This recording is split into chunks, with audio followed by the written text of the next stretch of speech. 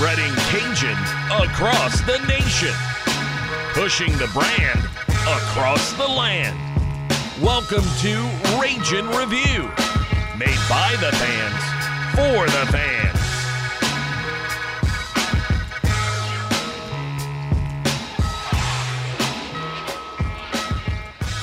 Ladies and gentlemen, boys and girls, cats, snakes, chickens, ducks, elderly people, and twerkers, we present to you the dulcet tones, Jerry Abear, and your boy, man about town, Josh Jagno. I'm sitting in for Matt tonight, so look, it's going to be a roller coaster ride. You're just going to have to strap in tight, all right? A lot of stuff going on. Obviously, you guys know, hurricane, things like that. We're doing the best we can. So, anyway, bringing in Jerry. Jerry, welcome. Happy to have you. Let's do this thing, man. Let's pick up the slack for Matt. No, we got this, man. Josh, you're doing great so far. The first 30 seconds was great. You got to throw – anytime you throw in a little Manny Fresh, it always makes it more fun. You know what I mean? Nobody can argue with that. You know, a little represent the local. Early 2000s big timers, it's always going to go over well. Absolutely. Especially for me. I'm from the 504, so I know about that. Yeah, a little bit of homage to New Orleans, even though they're going through a tough time. We're thinking about you. No doubt. No doubt. You know, on that note, Matt is helping family kind of pick up the pieces and doing some hurricane relief. So with everything going on, we thought it was important to get some content out for you guys and to, you know, continue the tradition of Behind the Enemy Lines. So we're going to do that. We're going to do Behind Enemy Lines. We have 2 interviews coming for you. But in the meantime, we really want to just express our condolences and concern to everybody in Southeast Louisiana. I know it was a tough week. We up to the last moment, we thought we were going to be in that number. So we're right there with you. We're going to try to highlight some causes before we get out of here for giving or for drop-off donations, what have you. We know a few people doing some good work. So we're definitely going to talk about that. Jerry is intimately familiar with this type of occurrence, obviously being from Kenner and having family down that way. And I'll let him talk about that. Yeah, appreciate it, Josh. You know, like Josh said, our thoughts and prayers go out to the people of southeastern Louisiana affected by this storm. I think this hits close to home for all of us. You know, we're from Lafayette. We've had a few major hurricanes come our way over the past few years. I lived through Katrina, and it's almost like deja vu. You know, first of all, it was 16 years to the day that Hurricane Ida made landfall. And, you know, August 29th, somebody made a comment on social media the other day, and I think she's right. August 29th in South Louisiana has become the new Friday the 13th. And it's been unfortunate, but we're resilient people. We're resilient people, and we're going to get through this. We're going to rebuild, and we're going to come back stronger. And so, like Josh mentioned, we're going to find ways, regardless of whether it's from whatever charity or anybody we know that's doing something, whether it's donations or any type of giving, we're going to try to keep that in the loop. Look out on social media, Twitter, Facebook, and we'll just kind of share whatever we can. Whether it's drop-offs, any type of like donations, anything you can give to help these people rebuild. There's a lot of people right now in the southern parishes like Terrebonne, Lafourche, St. Charles Parish, St. John Parish, Jefferson, Orleans, Plaquemine, St. Bernard, St. Tammany, Tangipahoa. All those parishes were really, really affected hard by this hurricane. And there's a lot of people out there with, you know, no electricity, no running water. There's a lot of people who have, you know, who rode the hurricane out, who I know personally, who are now out of state displaced to get away from it all. You know, I actually have family staying with me right now from New Orleans. So, you know, it's a tough time, but, you know, we had to get this podcast out, Josh and I, because as hard as it is to think about these things, you know, we hope that this next few hours brings a little bit of normality to everyone. We hope that with the football game 2 days away, that somehow we can, you know, even though we have a lot of cleanup, even though we have a lot of work to do to get things back to where they were before, even though it's going to take time, maybe just listening in and talking some Cajun sports can kind of, you know, I don't know, get your mind off of things for a little while.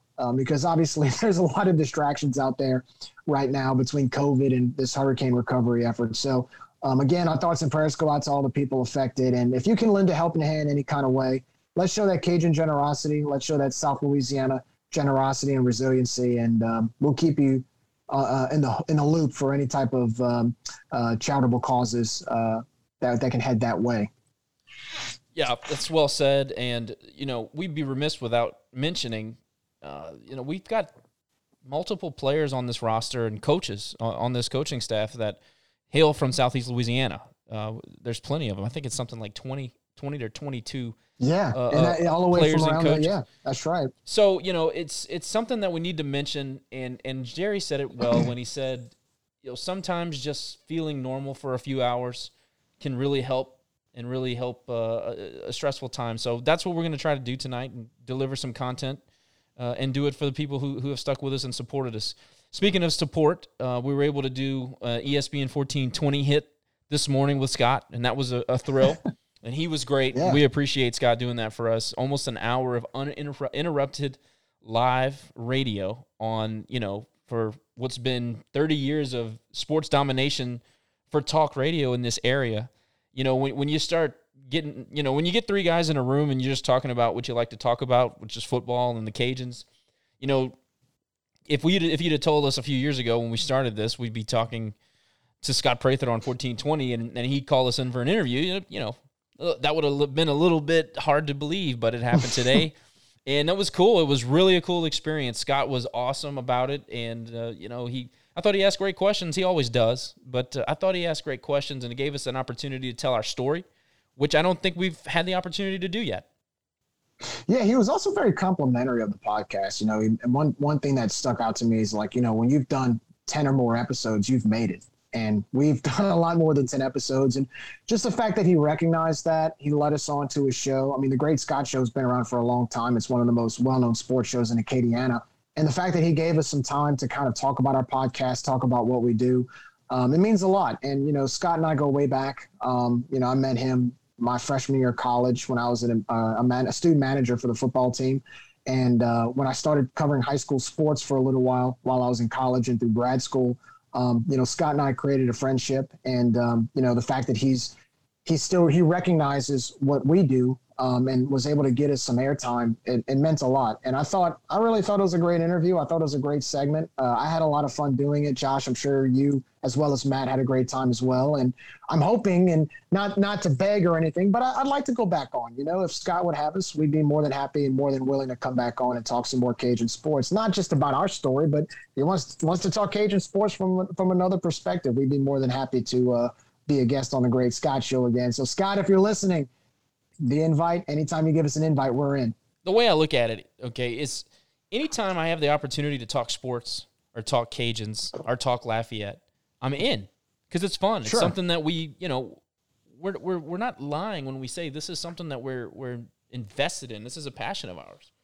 And I think that comes through when we record. And I think that's why we've been able to kind of get that grassroots following like we spoke to Scott about. And, like I said, man, when you get three people in a room that really care about something, something great is going to end up being created. And, not to toot our own horn, but I think we do a pretty good job of delivering on that promise or on that theory. But to tie it all together, the support aspect, we have a guy that showed up to the live show at Ryan's Place at Mid-City, Smokehouse, 117 South College, a little plug for my guy. And his name is Chris, and his name is Coach Chris on Twitter. He's a good follow, and he follows us. He is based out of Loreauville, and I want to say the last 3 hurricanes in this area, I've seen all the things that he has been involved with, and whether it be putting together donations or putting together a drop-off center or coordinating with other parishes. Chris, and I want to say his last name is Ransonet, and he's out of Loreauville. Please go find this guy on Twitter. He's put out a few different links for donations and drop-off areas that if you guys want to help down there, going down south of us. It's a great center. It's a good hub for everyone in that area, the south part of Lafayette. And his Twitter handle is at CJ Ransonet, RANSONET. and his name is Coach Chris. And I just wanted to give him a shout out because, he came out to the show. We visited with him. I found him to be a very likable guy. I think what he's doing is very important for the community, and I felt like we needed to say that today. So, we're going to continue to try to highlight these people that are really working hard to do some good in the community and help build back. So we're going to keep doing that. And like I said, we appreciate Chris showing up to the live show. And that's not the only reason why I'm highlighting him. It's just he's the freshest face that we had the opportunity to visit with, and it just happened. So, shout out to Chris for what he's doing, and Loreauville as a whole, that community is really helping out. No doubt. And I think, for anybody listening, whether you have a Facebook, whether you have a Twitter, any type of social media, anytime you have a charitable organization sharing a post about, donations and whatnot, just go ahead and share it. Just press share. That's one thing I've done over the past few days. Look, there's a lot of people that need a lot of cleaning supplies, food, water. There's also some people that need to get out of there and out of those areas. There's no electricity. It's 100 degrees outside. It's hot. It's humid. And there's no air conditioning. There's people looking for lodging anywhere. If there's anybody that has an apartment or any type of place, like if there's available lodging and of it or you see it online, like just post it. And maybe there's somebody can sign a 6-month lease. I don't know, however long. And whatever it takes to help someone, even share, like I said, sharing a post. It doesn't have, you don't have to go out and do all these 20 different things. Sharing a post and donating some bottled water, that goes a long way. So like Josh said, we're going to continue to try to get the message out and see what we can do to help out this community and the areas affected, because, I've been on the phone all day yesterday and all day today, talking to friends and family, and everybody who got affected by this hurricane is very affected by it now. And they need all the help they can get. So we're going to continue to spread that message here at Ragin' Review. And, outside of being a Cajun fan, we're going to be Cajuns in general. We're going to be generous. We're going to lend a helping hand in any way that we can. Yeah, for sure. And we might even start to delve into if people need shelter or, temporary homes. I know Duty just mentioned, but I've also had people call and say, hey, do you know anyone with a I don't know, a storage unit with some air conditioning that we can post up in for 6 weeks? I mean, it's really desperate in certain areas. So if you look up in the sky, you see 4 or 5 helicopters at a time every 30 seconds. I mean, things are really happening where they're trying to get, rescue supplies, you name it. There's so many things that are happening right now because of this. But, we're going to try to focus on some football, like we said, to kind of make things feel a little bit less stressful during a very stressful time. We've got Texas on Saturday, 2 days away. Very exciting, big opportunity for this program, this community. I know everybody is fired up. I know Jerry is. He's got a big smile on his face right now. And we're going to deliver the Behind Enemy Lines segment like we have the last couple of years. We've really come to like that. Really, it's fun and it's a privilege to get to know some of these guys on the other side that what we like to think is kind of an ignored avenue for information with the message boards and the social media and the podcasters. So we're happy to be able to bring a different perspective. And we have 2 guests tonight that we think you guys will like.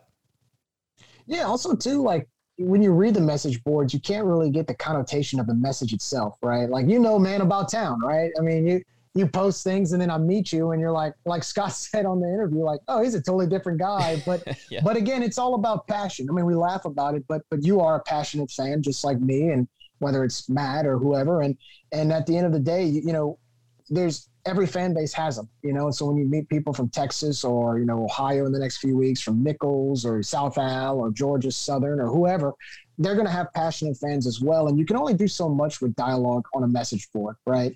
When you actually get to talk with them and converse with them, you get the best of, you get to hear their side, and then we kind of mix in. We do a little trash talk for fun, but there's a mutual conversation. And that's one thing that I enjoy about these Behind Enemy Lines segments. You get their perspective of what they think about us. They get our perspective of what we think about them. And then we just kind of take the two together and just kind of talk about the game and what our expectations are for both teams. Right. And when we do the research for these shows, we try to find people that really know what they're talking about, X's and O's, the program as a whole, the rosters, people that have really done research. That's who we want to speak to. We want to get the perspective of the guy that actually went to practice on Tuesday.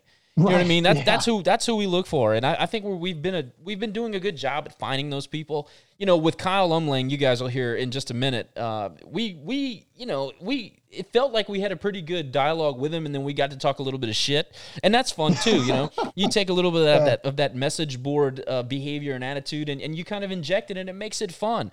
You know, you talked about having a passionate fan or a passionate fan base. That's what we're lacking. You know, we talked to Nico about this. We're lacking those passionate fans. I'm not saying we don't have them. I'm saying we don't have enough of them. And one of our stated goals, is to kind of cultivate that kind of fan within our fan base here in Lafayette. So Umlang was fun, and he's got some stats he's going to give out, and you'll probably get a few laughs out of that. But I kind of yanked his chain a bit, and that was fun. It was enjoyable, and he was a good sport about it. And, you know, really, you talk about passionate fans. I think we have them. I think there's still sort of a wait-and-see game, right? You know, from 2011 to 2014, you had fans that were just showing up to games, that were packing Cajun Field. And then all of a sudden, you had that little drop for about 3 or 4 seasons. And then all of a sudden, we're 21-4 in 2 years. And then, of course, COVID hit, so that doesn't help with the timing. I think timing's been off a little bit with the Cajun fan base. But, you know, there's no reason why we shouldn't get that fan base back now. Top 25 ranking, preseason top 25 ranking, which has never happened before. And then on top of that, I remember hearing fans that I've talked to who were around in the 1980s when Brian Mitchell played. Oh, we're the next up-and-coming school. We're this, we're that. Sleeping and they were Giant. up. The Giant's stretching his arms right now. He's drinking his coffee. He's awake. The Giant's walking around. The Giant has his coffee and reading the newspaper. He's awake. So what else is there to wait for? What are we waiting for? The Giant's up. He's sitting at the table reading the newspaper, drinking coffee. Yeah, we really need to sit down with Brian and talk about tickets, because the numbers that he gave out this morning were just atrocious. So the number one question I want to ask him. I know you guys go in and you're nice to people, and they're great at the professional deal. I want to know if they've tried guilt yet, because you can guilt somebody into some stuff around here now. How dare you? I know. Like, just send me in there. I'll make them feel guilty. I'll make them hate themselves after a few minutes. You sit there in shame for not buying tickets. No, I think, you know, and one thing Brian brought up to me one time is he said, because of the way the schedule works this year with the 3 Saturday games, the other 3 being during the week, he did say they do expect a lot of walk-ups because, you know, you got some fans with kids, and, you know, you've got little kids. I've got one on the way. You know, a Tuesday night game, most kids, it's school night. So it's hard to be able to get them in to go to the game, and then you have to leave early. And sometimes some people would just rather watch it on ESPN. So and sometimes, like, dude, you don't know what you're going to be doing until the week of the game, you know? So It doesn't really pay. And I understand it from a frugal standpoint.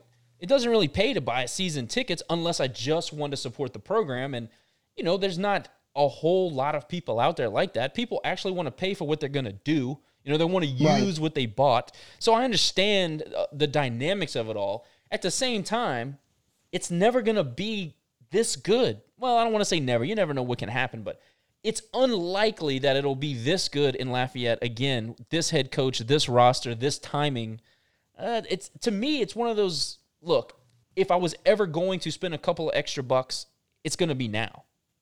You know, they actually, the Louisiana Athletic Department came out today. There's a flex packs, which are on sale. Out of the 6 home games, you get a package deal. You can pick 2. You can pick a weekday and a weekend game. The first package is Ohio, which is a Thursday game, as well as Georgia State.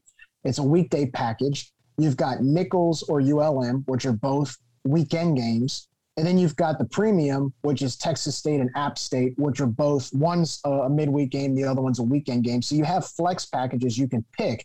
They're on sale now, $75.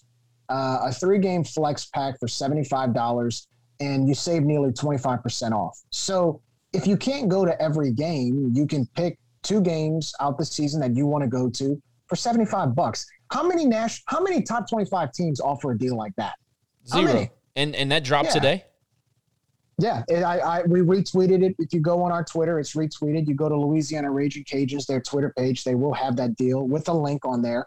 And so they're doing what they can to make sure that people attend. I mean, again, I understand. Look, there's a lot of midweek games. At the same time, the flip side, and I know fans don't agree with this, but You get national TV coverage. Yes, you're not going to have 30,000 people at the game on a Tuesday night, but you can get at least 20 on national TV, and you're on national TV. Plus, if you don't want to buy season tickets, and I know a lot of fans are kind of holding out of the season ticket package, do the walk-up. Go buy a single game ticket to the games you can go to, but we need you to show up. That's what it matters. If you can't make the Tuesday game, go to the homecoming game on October 30th against Texas State, or go, maybe you can make a Thursday game against Georgia State. I don't know, but go to the games. This is a historic year for Louisiana football that we've never seen before. So just be there to enjoy it. I love the idea. I love the idea, and I love the fact that they're working with the fans to try to get butts in seats. We haven't always been able to say that from the leadership. So you at some point you got to recognize the effort, and you got to start doing your part. I mean, sure. The Sleeping Giant thing has been said around here since I've been born. Okay, it's time, guys. This is the time. So anyway, Jerry and I are gonna let the guests take you the rest of the way. We're going to get to the meat and potatoes of the pod. Thank you for sitting through this and bearing with me, subbing in for Matt. Again, you're doing great. I got a ton more respect for the guy behind the ones and twos, because it's not that easy, boys. It's not that easy.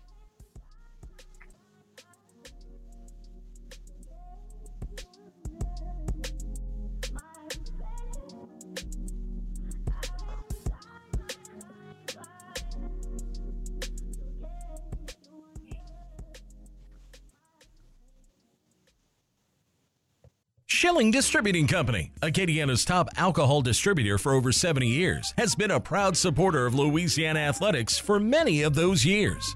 Now, they've kindly decided to become the exclusive distributing sponsor of the Ragin' Review podcast. This is just another chapter in Schilling Distributing's rich history of giving back to the Lafayette community. Starting as an Anheuser-Busch exclusive distributor, they're now expanded to include local brews for your sipping pleasure. Schilling services over 1,500 local businesses throughout the Acadiana area, employing 160 Ragin' Cajun residents, and they boast over 1,400 years of combined experience. Corporately headquartered right here in Lafayette at 2901 Moss Street, Schilling Distributing encourages Cajun Nation to enjoy their beverages responsibly and reminds you to download the Liquid Finder app today.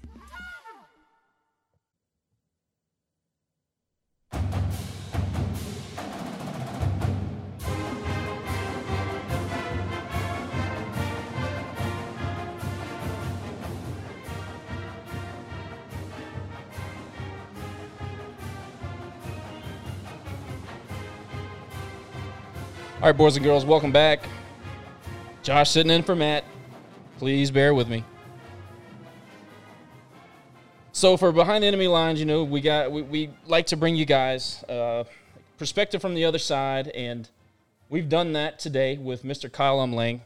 He is a huge UT fan, and we're going to bring him in, let him tell you about himself, what he's got going on, and a little bit of background. So if you will, hang in tight for Kyle. Kyle, go ahead when you're ready, bud.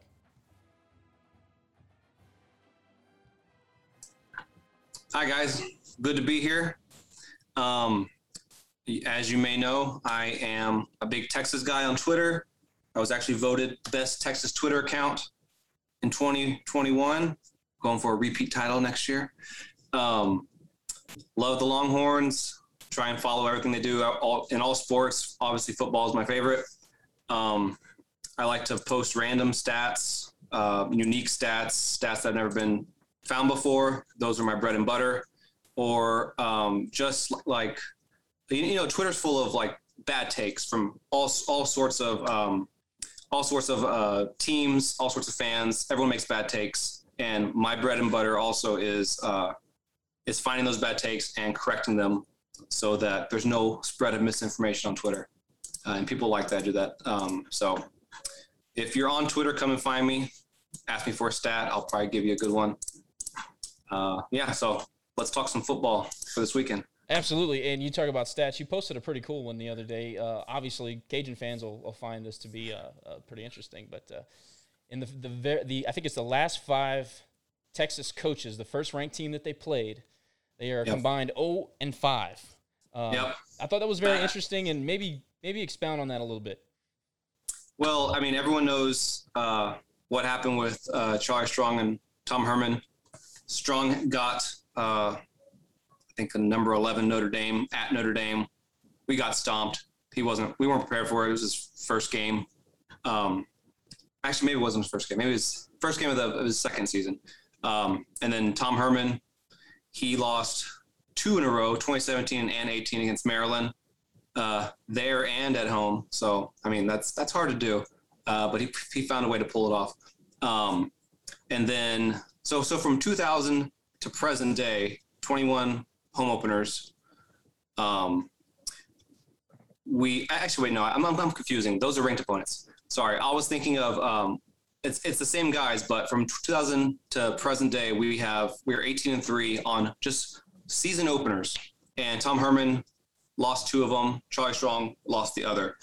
So without those guys, we'd be undefeated in season openers, but they found ways to do it. Herman, he played, I think USC was his first, and they were, I think, ranked number 4. It was at USC too, so that was a hard game. And Sam, I don't even know if Sam started. Yeah, Sam started. It was his first start. It was just a bunch of firsts, and we almost pulled it off, but lost. Charlie Strong, his first, I think, was maybe a top Notre Dame team. I'm not sure. I can't remember his, but wait, no, it wasn't Notre Dame. It was, I don't know, Oklahoma or something like that. He got close to, lost by 3. Mac Brown, who I think started in 98, he got stomped. The 2 coaches before him got stomped and stopped. So if you look at the point differentials from like the 5th furthest back coach, it's like 20-something points. Then it goes down to 18 points, then down to like 17 points, then 3 and 3. So we're getting closer as we go on. So that might mean a good thing for Sarkisian. We don't know. We'll have to see on Saturday. So but Kyle, we're needing a win. Yeah, Kyle, Jerry here. Quick question. So I think in the last decade, Texas has gone through 3 new head coaches. After Mac Brown, for the long tenure he had, in comes Charlie Strong with high expectations, had a lot of success from Louisville. Really didn't pan out as most expected. Then comes Tom Herman, had a great run at Houston. Same thing. Kind of like deja vu all over again. Now that you have Steve Sarkisian, a guy who has been a head coach at a few P5 schools, coached under Nick Saban in Alabama, as a fan, compare the expectations with the hires of Charlie Strong and Tom Herman compared to Steve Sarkisian now. Is it sort of because of the last 2 that there's a little bit of hesitation, or is there more optimism with the experience that Sarkisian had at those P5 schools? Like, what's the vibe of the fan base right now with the expectations that Steve Sarkisian has coming into Austin? Yeah, I think the burnt orange Kool-Aid is flowing heavily in Austin right now, just because of all the outstanding coaching hires he's done, which usually when someone starts over at a school, they're bringing some of their buddies along who coached with them. Like Tom Herman did that.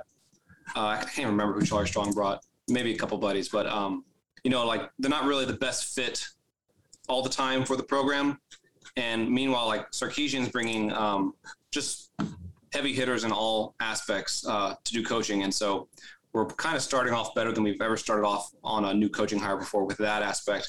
And then if you look at the team in general, yes, we have another redshirt freshman quarterback like Sam Ehlinger was, but just the coaching around him and the offensive line around him who's protecting him, they're much more experienced than the 2017 one with Tom Herman's start. So there's a little bit more experience there. And I just think with the defense too, we got a lot of seniors playing, a lot of starts on our team on the D side who we playing. That was missing in 2017. Experienced tight end. We're just more stacked and better coaching than the last few times we started off like this. So I'm hoping just that right there will give us the push to be better than our other few starts with new coaches. There's no doubt you guys are talented. 4 or 5 stars all the way up and down the roster. I have a ton of respect for the coaching staff that Sark has put together. You mentioned Hudson Card. Obviously, is going to be something to talk about. People are excited about him. Obviously, very talented. We know that. Now, is he? I know he's a redshirt freshman. Is he a super redshirt freshman? Is this going to be his 3rd year in the program? No, he's just a regular redshirt freshman. Okay. Yes. I think he played a few snaps in 2 different games last year, and then before that he was in high school. So yeah, he's just regular. Right. And so I know that you guys had a bit of a quarterback battle. So is there any feeling for those that were able to see him in spring game, ball drills, everything? Is there did he just come out and win the battle for the quarterback position? Did he, are they trying to build the offense around his type of player? I know both quarterbacks who are going to play on Saturday are similar in that regard. They can move around and they're a bit mobile. But what was it about Hudson Card? What was it about him that solidified him as the starter? And also, are people happy about that? Yeah, I think it's mixed on who's happy and who's not happy with it. I mean, obviously, Coach Sark is the coach. Whatever he says, just go with the flow. I mean, none of y'all are coaches, so just let his decision be the decision. You're not going to change his mind. But a lot of people feel kind of like loyal to Casey since he played most of the Colorado game after Sam got hurt last game of the season last year. And he did really well. I think 300 yards of offense, not too shabby. A couple touchdowns, did pretty well for the first multiple minute playing time he's done in his career here. So people were thinking he was going to be it going into the summer. And then Hudson Card came out, and I think just his style just fits Sark's schemes better, fixes the type of offense he wants to run. He wants to focus around like Bijan running the ball and Card making good throws, explosive plays for the wide receivers to get some deep balls. And with Casey Thompson, I think I'm not sure exactly. I haven't talked to Sark, so don't quote me on any of this. But I think that Casey's better at like scrambling and creating plays out of nothing. And I think Sark is hoping that with this new team, with this new offense, there won't be any need for that really. So when you take that away, it just comes down to just passing ability. And I think Card has an edge over Casey when it comes to passing. And plus, if it was me being the head coach, I would choose someone that I have 4 years to mold. Card has 4 years of eligibility left. I think Casey has 2, maybe 1. So if they're neck and neck, pick the younger guy because you got more time with him, build the offense more around him. And not gonna diss him on his running ability because I just checked out his high school tapes because it's been a while since I've checked him out, and he can run as good as anyone else. So there won't be any issues with him escaping defenders or anything if the pocket collapses or anything. So, and hopefully with the OL experience, he won't have to. But I think it was the right decision. I think he's the better passer and just better fit all around for what Sark wants. I watched the bowl game last year, and one thing that stuck out to me was Casey Thompson's ability to run. He is more of an RPO type quarterback. He's very athletic. He concerned me because the first thing I thought was, okay, they're losing Ehlinger, but you have a guy now who can run RPO. He's very athletic. Mm-hmm. And then all of a sudden you see Sark throw that curveball and start Hudson Card, who is a freshman. And I'm like, okay, well, this is odd. All right. But again, we're not the coach. We're just fans. We analyze, but then we don't make the ultimate decision. But I guess with Hudson Card, to me, the way Texas's offense is made up, I know you guys have some really good receivers, but of course you've got Bijan Robinson in the backfield. And it makes me curious with a redshirt freshman starting quarterback, especially in the Big 12, where you're going to be playing, high caliber teams week in and week out. It makes me wonder, does the style of offense that Steve Sarkisian left at Alabama, that was more of a pro style, I guess, does he try to make that adapt with a guy like Hudson Card, whereas he's not running as much, he's not scrambling as much? It's more of sort of I guess it's a pro style offense, kind of like he ran at Alabama with Mac Jones, where he doesn't have to use his feet. He just kind of depends on Bijan Robinson and just kind of has certain assign routes to his receivers. It makes me curious on how that dynamic is going to work. And I'm just kind of wondering, and I'll ask you, with a quarterback like Casey Thompson, who was more run heavy, is Sark trying to mold that type of offense into more of a pro style with Bijan Robinson being sort of the lead back? Yeah, I believe that's exactly what's happening. And I think Casey just doesn't fit what he wants the future to be. So it's more cards. So, I mean, yeah, I saw that they both will get snaps during the game. So since Charlie Strong, there's, not counting Sam Ehlinger, I guess, after 2017, there's always been like a QB1 and QB2 battle, which I hate. Like, I don't want to see QB1 go in there for 2 drives and then QB2 come out and QB1 loses mojo and everything's just off balance. And Texas fans have been dealing with that for years. So I really hope he means like he will do cleanup duty. I hope that's what he means. I don't want to see him come out on the 3rd drive, starting fresh and taking over and then them switching back. So hopefully, I hope he just means cleanup. I think the last true quarterback that really had a solidified starting position was Colt McCoy, because I remember even Gilbert, what's his name? Garrett Gilbert, I believe he was. Yep. He was sort of a solidified starter, but then he left, Right. And then ever since, it's been that sort of quarterback carousel at Texas, which is kind of surprising because you guys can pretty much get anybody you want, and it's kind of shocking because I guess maybe it's the coaching changes. Maybe it's, the staff constantly rotating in and out. But, we experienced that at Louisiana about 4 or 5 years ago. We had a quarterback in Terrence Broadway who led us to 3 New Orleans Bowls out of the 4 straight we won from 11 to 14. And then after him, up until we got to Levi Lewis in 2018, 2019, we were going through the same thing. And the records reflected that. 3 straight losing seasons, weren't quite up to par with what it was before. So I think that's a big trump card. You definitely need a quarterback to sort of solidify the position and stay there rather than trying to have these experiments and rotate guys in and out at that position, especially when, it's sort of it is the position, especially when you're the face of the program. I think Sam Ehlinger was able to solidify that, but now you're back to square one because he's gone. Yeah. From 2004 to 2009, we had 2 quarterbacks. From 2010 to 2020, 1, 2, 3, 4, 5, 6, 7 different quarterbacks. So I know it's different amounts of time, but we basically were having a brand new quarterback at least every year. So in 2011, there was 3 QBs fighting for it. 2012, 2, 13, 2, 14, 2, 15, 2. 16, Shane won it fair and square. No one else came in and messed around until 2017 when Sam came and battled with him and took it. So, I don't want to do this again. So I'm hoping Card will be the starter going forward every time, and Case will just do cleanup. Kyle, I want to talk some defense, man.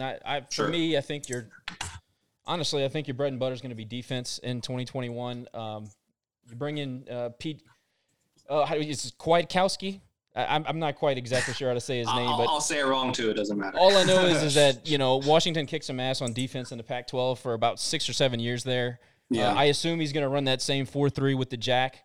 I don't expect too much change there, but I am curious about the defensive line.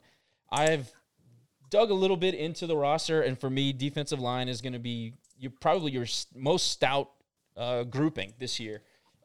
Everybody knows Keandre Colburn is an absolute monster, and he's going to anchor it yet again.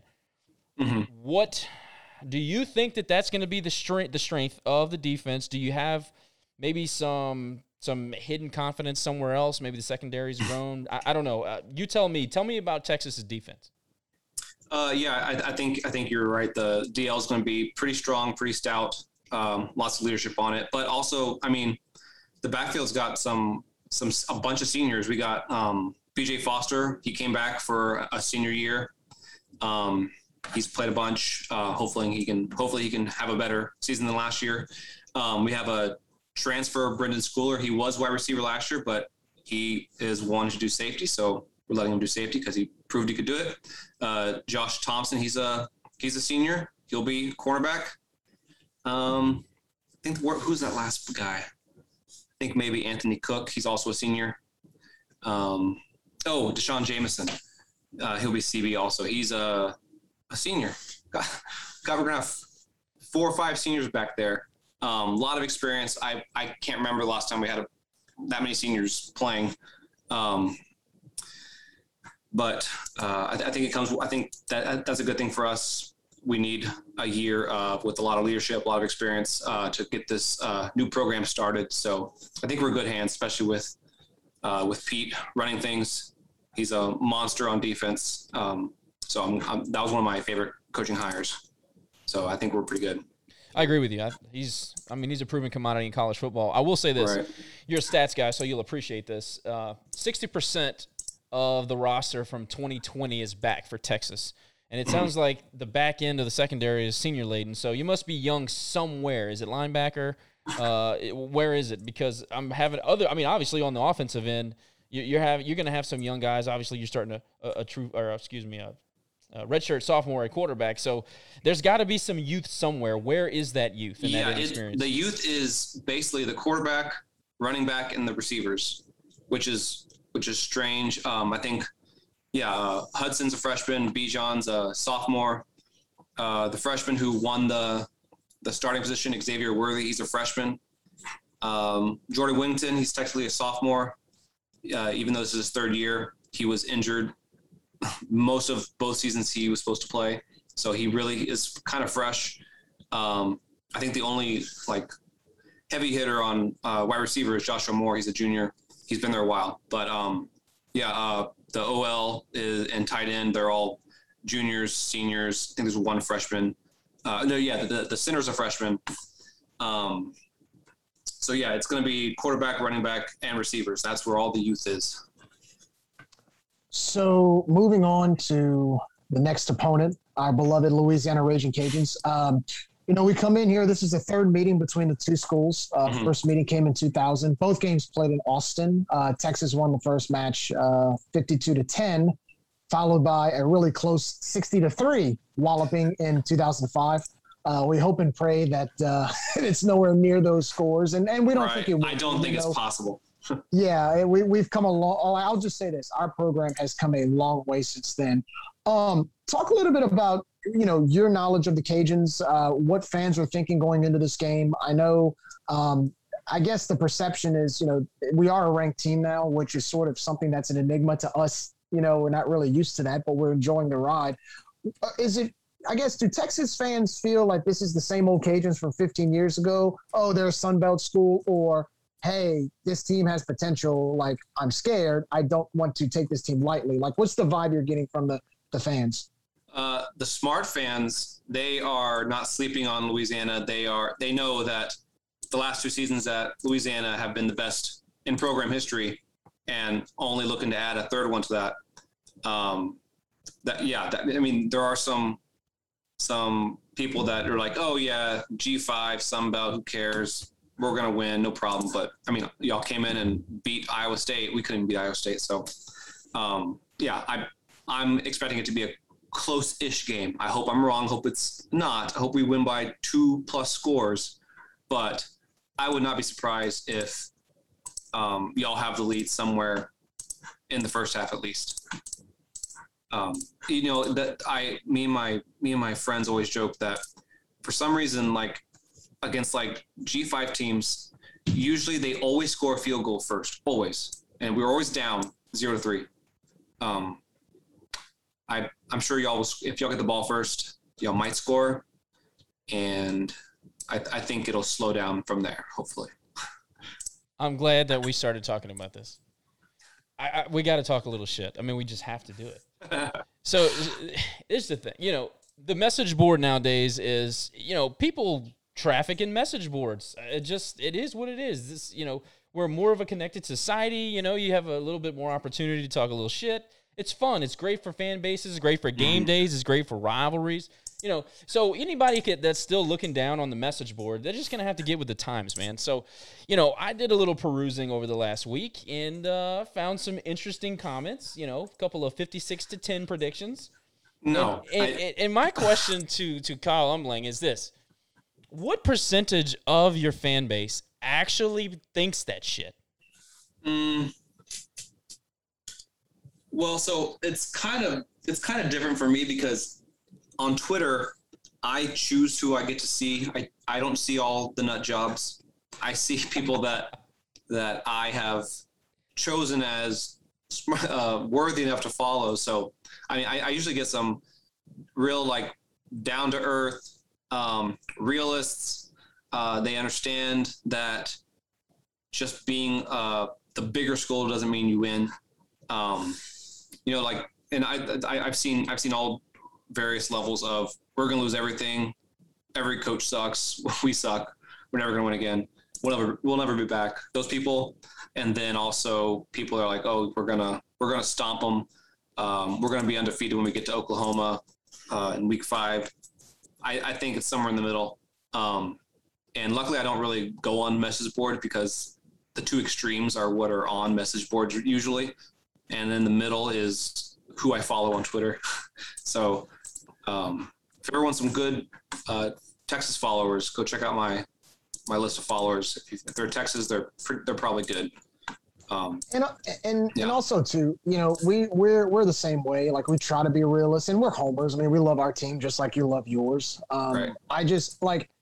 I kind of embrace the fact that some of these people are picking 56-10, regardless of who they may be, whether it's Texas fans or anybody else, because, you know, being from the G5, we also want to be the next Boise State. We like to play spoiler. We like to surprise people, you know. And right. I think one thing that Billy Napier has done is he's built his team. He has recruited athletes well enough to look like a P5 school. And it's surreal for us because, you know, for a long time, from the times Texas and Louisiana have faced each other, we were kind of like Rice, right? Like, you go, and not to knock Rice. I mean, it's a great school, but you go play their football team, you're kind of expected to win by 30 points, right? It's almost like if you don't, it's a disappointment. And we always joke with people, like, this isn't your dad's Cajuns anymore. But to us, this is a huge opportunity to go into Austin because we feel that we do have a point to prove. And, you know, on paper, the reality is, and I've heard a few of the Texas posts and the Texas blogs, and I get it from a perspective on the Texas side, is you are expected to win. I mean, it's natural. You recruit 4- and 5-star athletes. You're the richest program in America. You've got the fan base, all this stuff. You're going to have 100,000 people in Darrell K. Royal Field. It's expected. But at the same time, for us, we kind of want to be the spoilers of the party. We want to crash the party, right? And I mean, for us, I mean, especially me, Josh, and Matt, we've talked about it. This seems to, on our end, one of those games where we will have to play mistake-free football, but also we can't allow Texas to run away with it either, right? We played a game that's very similar. We played Mississippi State in the Superdome to start the 2019 season, and we ended up losing by 10. It was a touchdown game till about 20 seconds left when Mississippi State kicked the go-ahead field goal to go up by 2 scores. Right. But then we turned the ball over 5 times that day. And, you know, they can't turn the ball over 5 times a week. They scored 20-something points off of our turnovers. So, like, we look back and we're like, well, hell, we could have won the game. Right. I guess that's what I'm saying is, in a game like this for us, we feel that we can hang with Texas. We feel that if it's close in the third quarter, maybe we could, you know, pull away if possible. But, you know, we're realists too. I mean, it's like I was telling my dad. He's like, "Can we beat? He goes, can we beat Texas?" I said, "Yeah." But at the end of the day, it's still Texas, right? Yeah. Which Texas team is going to show up? That's kind of the question, you know. And are we going to show up? Right. I think y'all will show up, but that's what this new coaching staff and new hire has given me a little bit more confidence in, because with the old staff, old coaching, that you're right. You never knew which Texas was going to show up. It was basically whatever team, whatever level they were at is what level Texas showed up at. If they were a top 5 team, a top 5 Texas would show up and make it close. If they were a unranked 4-loss team, Texas might let them come back at the end. Tom Herman used to like to do that. He liked to play down to his opponent or play up to his opponent. I think the best comparison to that was Charlie Strong beats Oklahoma and then loses to Kansas. And you're like, what is this? Who does that? Like, how does that happen? Yeah. And then Tom Herman, he had he had 4 losses after leading at the half, 7 losses by field goal, 10 losses to ranked opponents, 13 losses by 1 score. It was all those type of weird coaching decisions that you question at the end of the game. You're like, if we would just not punted that one time with 2 minutes left, we would have won. Like, why did we do that? Like, and when you stack 3 or 4 of those in a season, you're looking at yourself every season like, why do we keep doing this? So I'm glad we have a fresh coaching staff. Usually it's a bad thing, but I think we're in better hands for the future, for the present. I think it'll be close, at least in the first half. Hopefully we run away with it. That's my goal.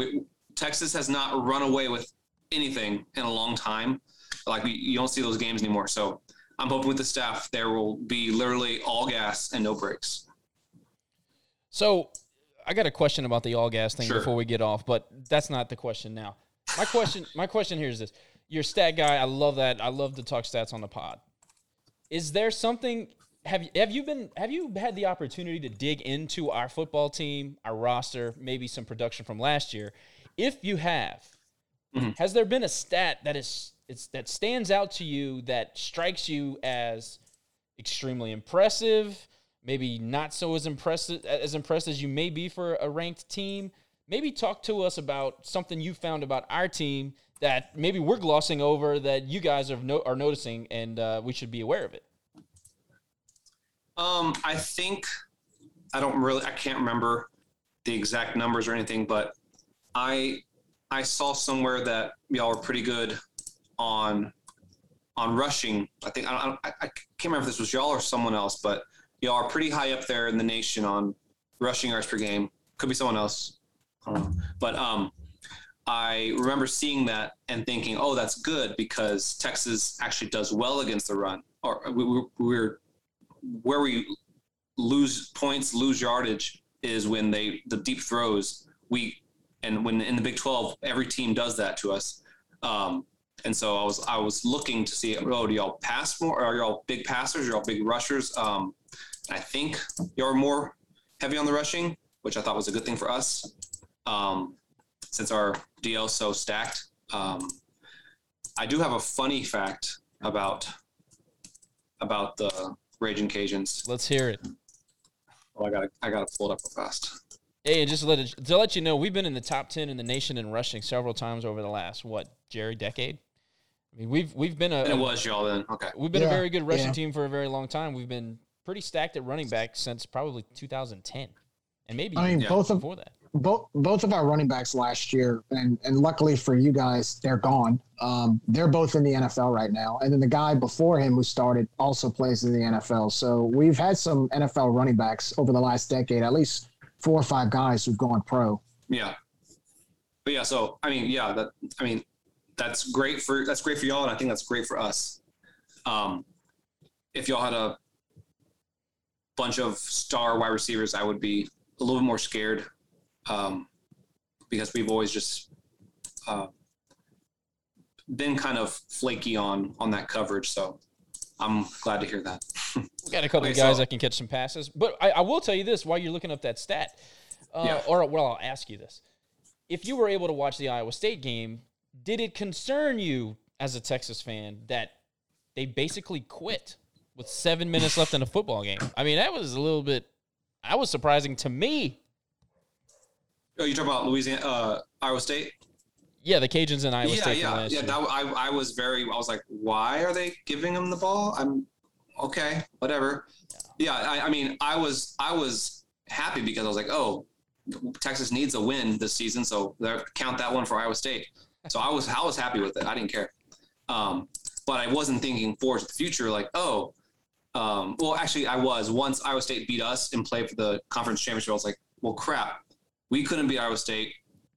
Louisiana beat Iowa State, and now we got to play Louisiana next. And I was like, hopefully their return production won't be that high. And then I look, and you're number 3 in the nation on returning production. I'm like, oh, cool, awesome.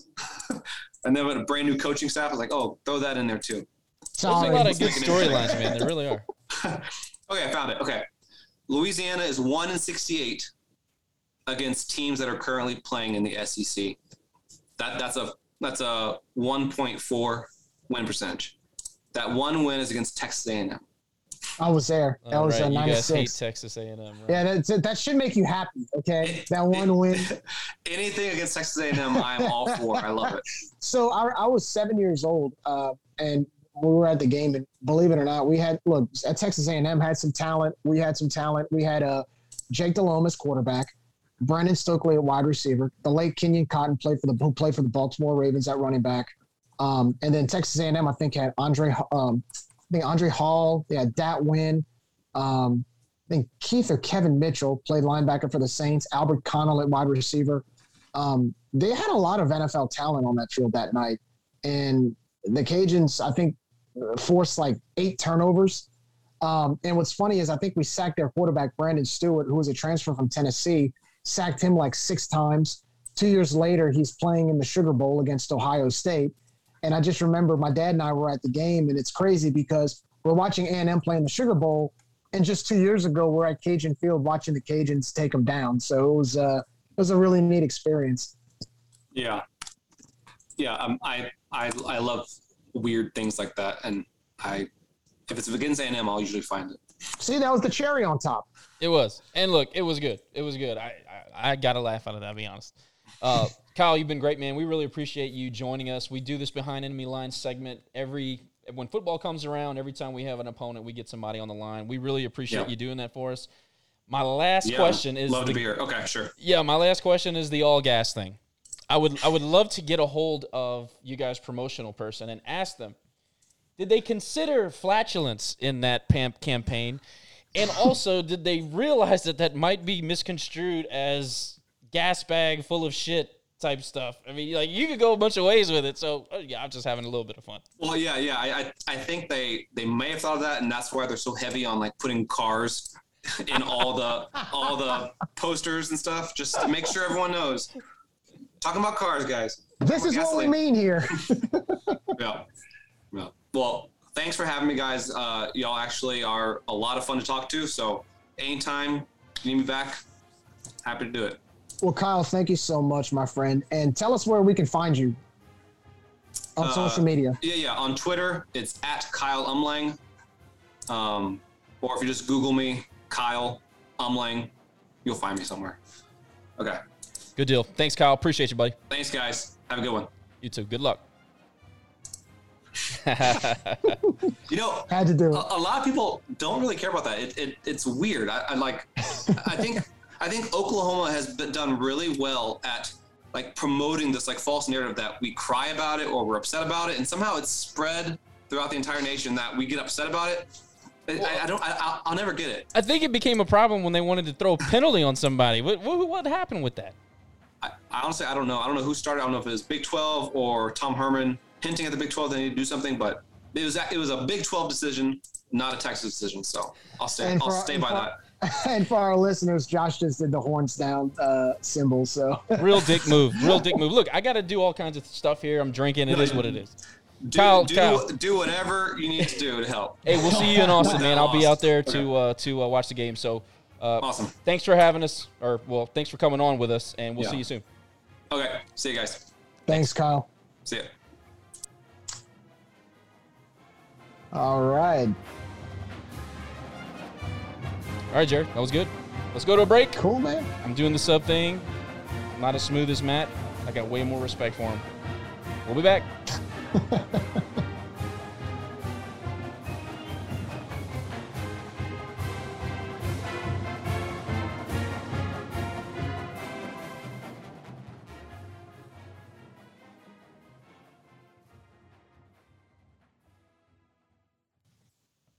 Chris Russo of Russo Exploration encourages you to donate to the Raging Cajun Athletic Foundation. The RCAF, the official fundraising arm of Louisiana Athletics, supports over 400 student athletes across 16 NCAA sports. You can invest in the RCAF today for as little as $5 a month. Just go to myrcaf.org to get started or call 337-851-RCAF. As always, donations to the RCAF are tax deductible. Your investment today will enrich the lives of every athlete that puts on the vermilion and white. Go Cajuns!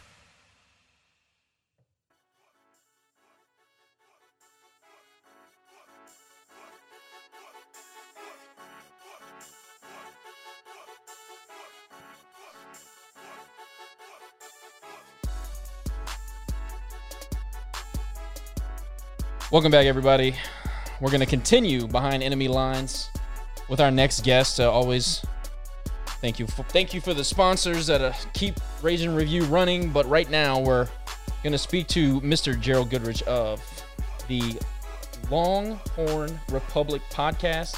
He was gracious enough to join us, and without further ado, here's the man.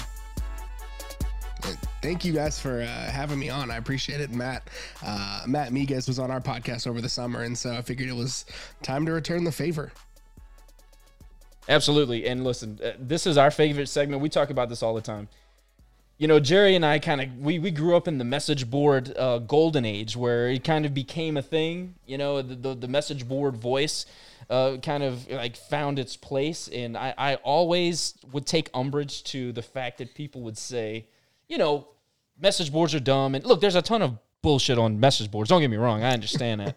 But there's also some good banter, and there's also some good information. And I think the heart of the fan is on the message board. So when you really look at 2021 and where we've come from just the way we interact with each other as fans, as people, the message board has a place in the lexicon of, you know, going back and forth with another fan base, especially a couple of days before game day. And look, the podcast community is another thing that we, of course, it's close to our heart, but we kind of try to promote it as much as possible because we think that there's great information in those folks that decide to take it upon themselves to sit in front of a microphone and talk about something that they're passionate about. Oh yeah. So I'm like I said, I'm really glad to be a part of it. I appreciate you. I'm a firm believer that like the message boards have just turned into Twitter at this point. Like I feel like everything that was on the message boards, everybody just has a Twitter handle now and they jump in. And again, I love, you know, I have a broadcast journalism degree from the University of Texas. I did a radio show in college. And so like, this is like, I love this. I've been doing this for, you know, longer than I'd care to admit at this point, but I love it. It's absolutely a good time. And I'm excited to be a part of it. I'm glad to chop it up with you guys tonight.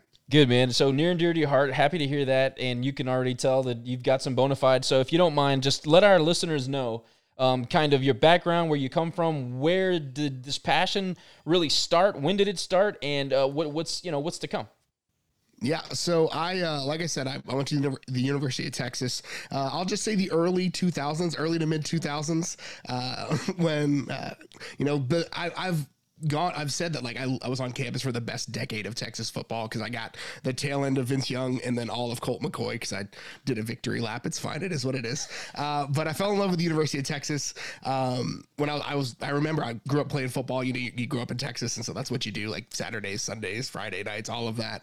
And so I fell in love watching a Red River game. Derek Johnson was one of my favorite players. I played defensive tackle, but he was a linebacker. It is what it is. But one of my favorite players, loved watching him play, fell in love, got admitted to the University of Texas by the skin of my teeth, and then ended up in the broadcast journalism school because I just never have been able to shut up. That was always my problem. I got in trouble for it in school.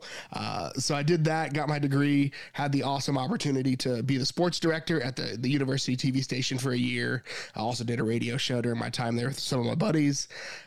Came up, moved to Oklahoma City to cover Oklahoma State athletics, cover the Oklahoma State Cowboys for a couple of years. Got stuck in Oklahoma. I say got stuck, met my wife, had some kids, like for good reasons, right? Like good things happened to me in Oklahoma, in spite of all the things I said growing up and as a student about the state. Good things happened here. And so about 5 years ago, I got the opportunity to join Burn Orange Nation, the SB Nation site, as a blogger. And I was also doing like a little like nerd podcast with one of my buddies, and BON wanted to launch a podcast. And I was like, hey, I've done it before. I'll do it for you. You don't have to pay me any extra. I'll just do it. And it's been an opportunity to do that now. This is our 5th season, which is absolutely insane. And I'm still in love with it. Very nice. So you said you were there during the Vince Young era, the end of the Colt McCoy era, which pretty much, I would say that is pretty much the golden age of Texas football. Yep. I mean, obviously Texas has a lot of history with good football, even decades before that, you know, Earl Campbell, you name it, right? Yeah. 60s and 70s. But talk a little bit about that stretch. I remember when I was in high school, that was the 2005 season. Yep. Pretty much the greatest year of Texas football. And of course, we all know what happened in the end. Debatably the best college football game in history, Texas USC and the Rose Bowl for the national championship. I remember that season because as a Cajuns fan, we played you the first game. And it wasn't so pretty for us. For y'all, it was great. It was, blowout, but for us, not so much. But I just remember going into that game or after the game thinking, okay, this team is really good and they're going to be a top 5 team. And that was coming off a Rose Bowl win the year before against Michigan. But talk a little bit about that season. Talk a little bit about that game in Pasadena. Personally, I wasn't really a big fan of USC back then. I got tired of the hype about them. As good as they were playing in the Pac-12. Their schedule was meh, right, compared to the teams Texas had to play. And I hate to admit it, I was a little bit of a Louisiana State homer somewhat. I hate to admit it here on this podcast growing up, but I was always a Cajuns fan through and through. Josh is giving me the death stare. But because of that, say that on this. I mean, we've been over this with Matt. You cannot say that on this podcast. But this was almost 20 years ago. As a kid, I learned my lesson. Yes, I learned my lesson. We're all young and dumb and naive. We're all young and dumb. But at the time, it made me not like USC too much. Not because of that, but because I just got tired of hearing how great they were playing a bunch of nobodies. Talk a little bit about that season and that game. What do you remember? Did you get to go? What when Vince Young scored on 4th and goal, what was your reaction? I want to hear about this. Yeah, so it's funny you asked that. They're actually doing like a 3-part documentary series on it right now on Longhorn Network. It's actually playing, I think, as we're recording. I've got it. I'll watch it on demand later, which is exciting. But that season just felt different. I was the 2004 year, the year before that was my freshman year. And so I got to experience like that season. And there was the all-time, the Oklahoma State all-time great comeback. Texas came back from 29 points at halftime. And I was at that. I almost left that game. I was like, let's just get to the party early. This is dumb. I don't want to be here. And the old lady, I'll never forget, the old lady in front of me was like, don't leave. They're going to come back. And then as Cedric Benson scored the go-ahead touchdown, she looked at me and she said, aren't you glad you listened to me? I'll never forget that. It was the greatest moment of my life. But that 2005 season just felt different. You have one of those years that things feel special, and you have a group of guys that that national championship was really the 2001 recruiting class was really what that national championship was. 01, 02, one of the best offensive line groups that's ever been on campus, and then they recruited Vince Young, who is, I think, based on the 247 composite, tied for the greatest player of all time, or one of the greatest players of all time. And so you knew that something was special. Vince almost gave us the kiss of death at the end of the first Rose Bowl, because he said, we'll be back, knowing that the national championship was there next year. And you watch the games and you're there, and it's just, you see this team.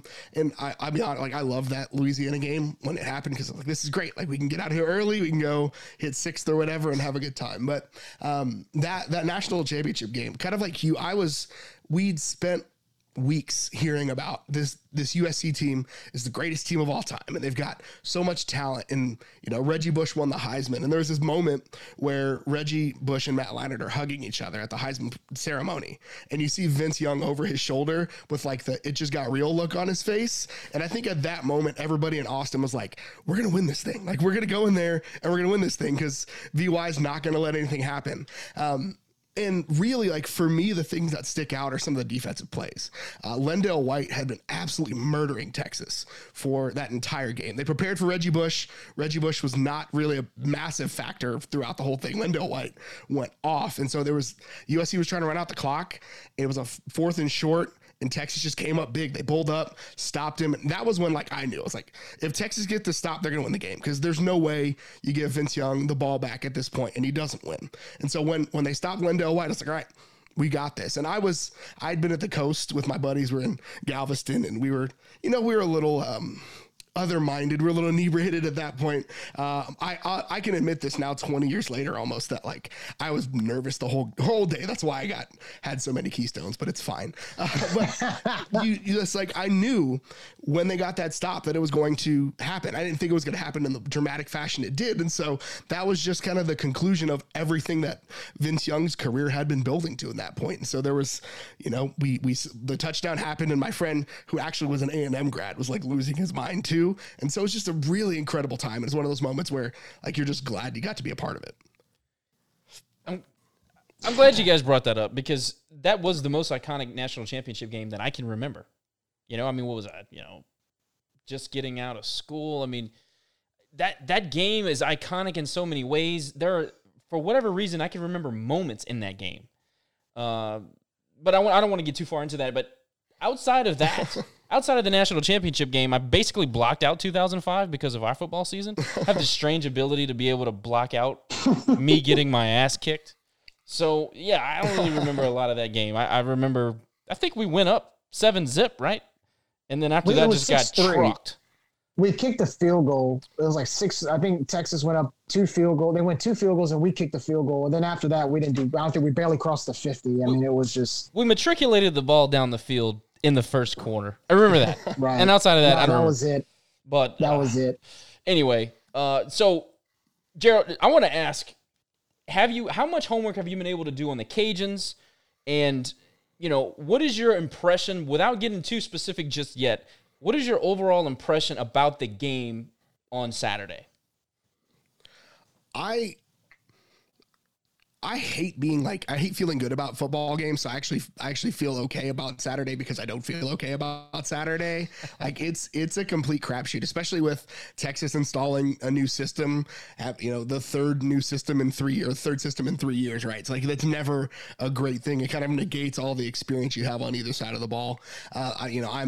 Levi Lewis is a guy who I think can absolutely go off and light up Texas. Texas in the last couple of years has struggled with dual threat quarterbacks. Like, there's a lot of unknowns. I think there are some matchups that I think Texas could possibly exploit offensively, and the Texas offense versus the Louisiana defense. But I really think this is going to be a good test for both squads, and I really do think that if the Longhorns can come out and play really well, there's a lot of chatter about Texas being overrated once again. So I really think they have an opportunity to show that they're not the same old Texas. But again, new coach, new season.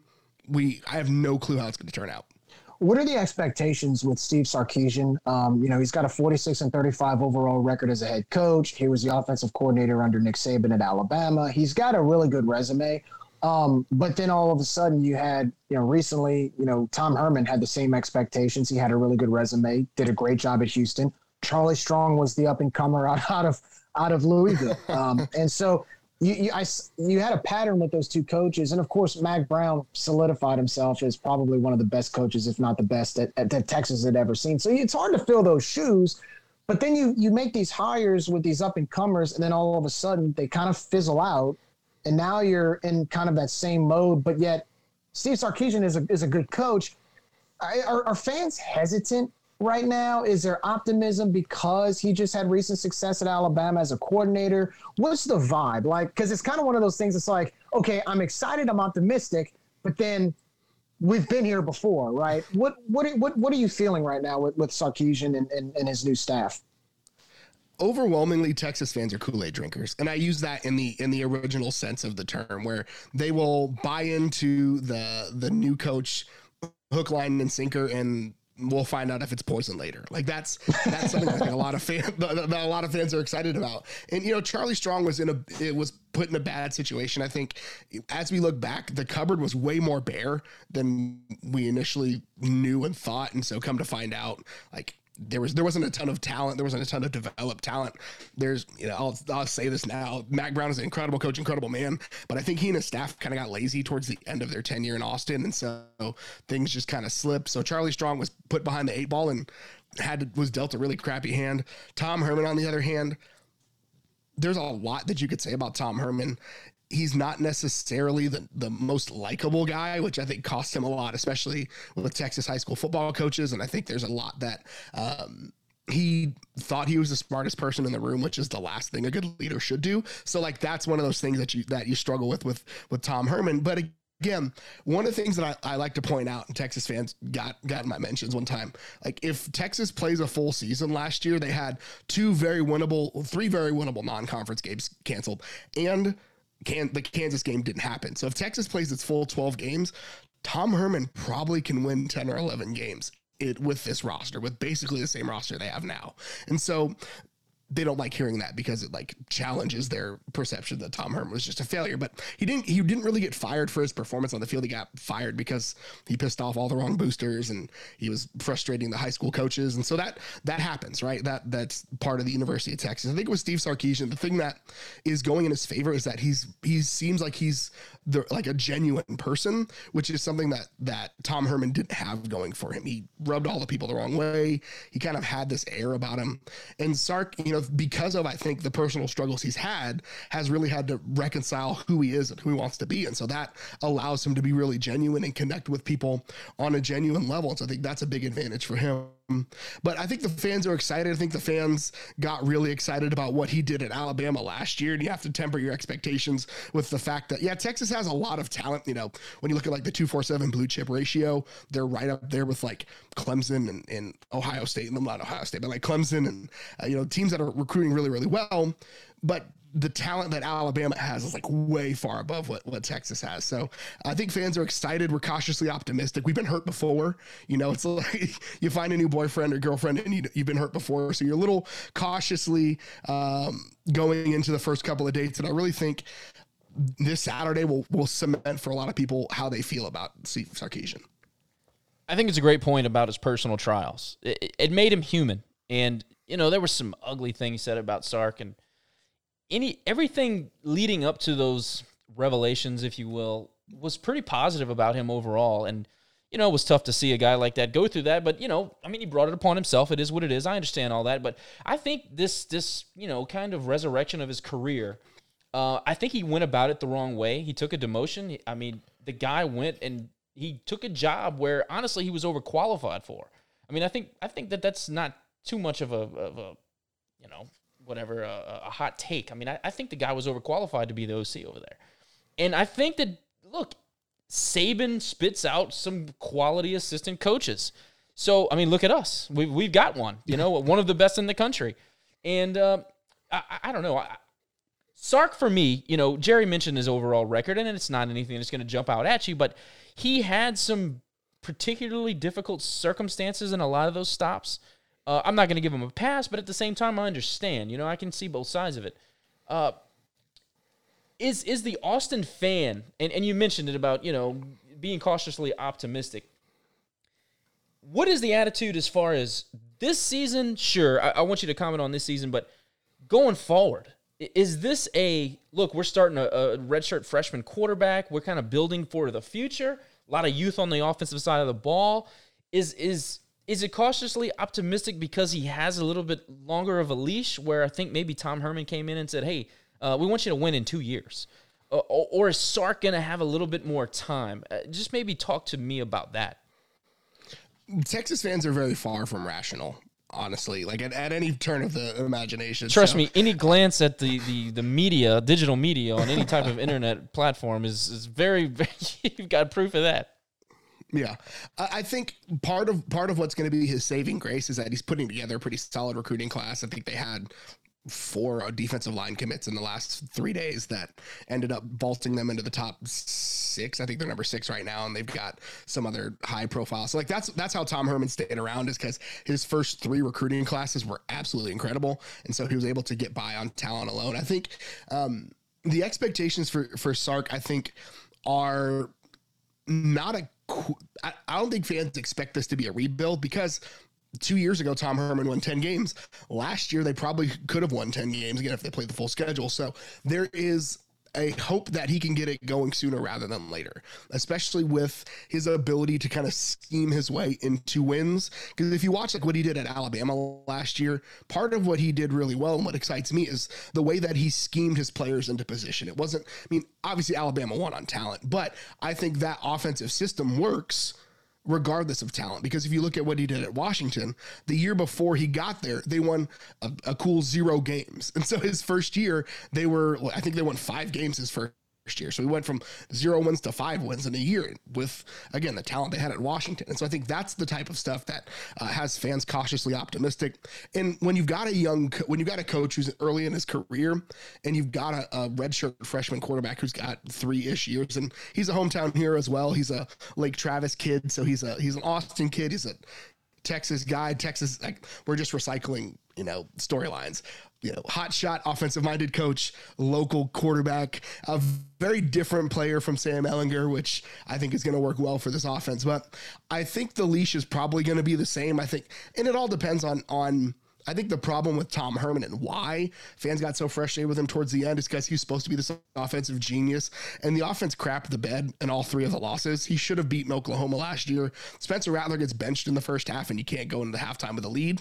Like, what the heck, right? They absolutely crapped the bed against TCU. They absolutely crapped the bed against Iowa State. Like, all 3 of those games were infinitely winnable if the offense hadn't sucked. And so when you hire the offensive genius and the offense is losing you games, the leash gets pulled. And so I couldn't tell you what the expectations are. My expectations are, I think he can get it turned around. I say turned around, can keep the ship floating in the right direction relatively quickly. He's got the advantage of 3 really good Tom Herman recruiting classes. He's got a lot of good talent. There's some, we can talk about specific positions, but like the wide receiver room needs some love. I think the edge positions need a little bit of love in recruiting. And that's why, he hires a guy like Bo Davis, who, for better or for worse, he did some dirt in his previous stops, and that's fine. It is what it is. But like, he's also just a great recruiter without paying kids or whatever it was, right? So that's why you hire those guys. He built a staff that is a good mix of recruiters and developers. And so I think if you see the players actually improve and develop, then I think the leash gets longer. I think 4 or 5 years is a good expectation to see Texas competitive. I think I don't think Texas fans expect to win the national championship every year, but they should at least be in the conversation. My expectation in 4 years is that, whoever wins in Dallas between Texas and OU is in the conversation for the national championship. Like, that's how it should be. That's how it was my entire time in school. And I think that's what fans expect.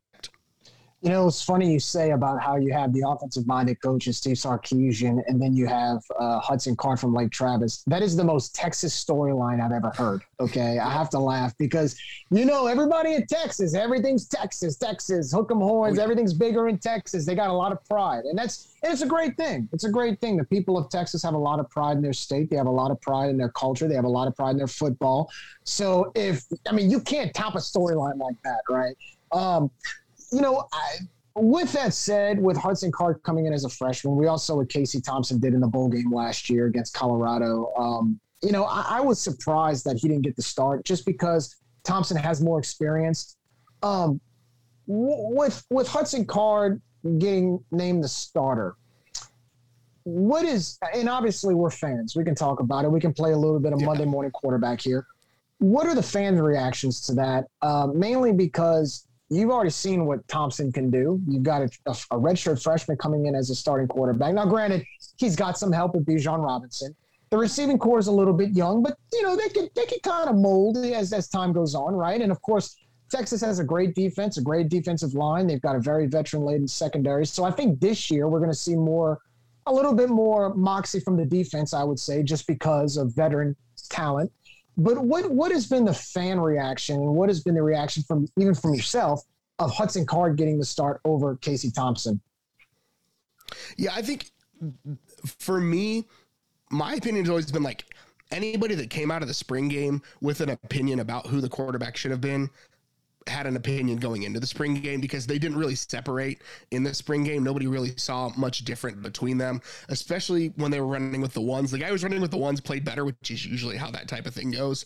I think there are a lot of people that were surprised that Casey Thompson getting the nod, but not like a shock surprise. It was like, oh, I was expecting it to go the other way because the last thing we saw in real meaningful football was Casey Thompson just absolutely going off on Colorado, which you have to take with a grain of salt because that Colorado defense was basically a bag of like wet gym socks. Like they were not a good defense at all. So like you have to be cognizant of the fact that like that defense is just terrible. One of the worst defenses they played all year. And so like there's that in that. And so the one thing I do appreciate about the Texas fan base is there's a lot of like, this is our guy. He's our guy. Whoever I was cheering for in the quarterback race, if he won, if he didn't win, we're getting behind our guy. And that's one of the things I really appreciate about it. And it makes it easier that, again, Hudson Card is this hometown guy.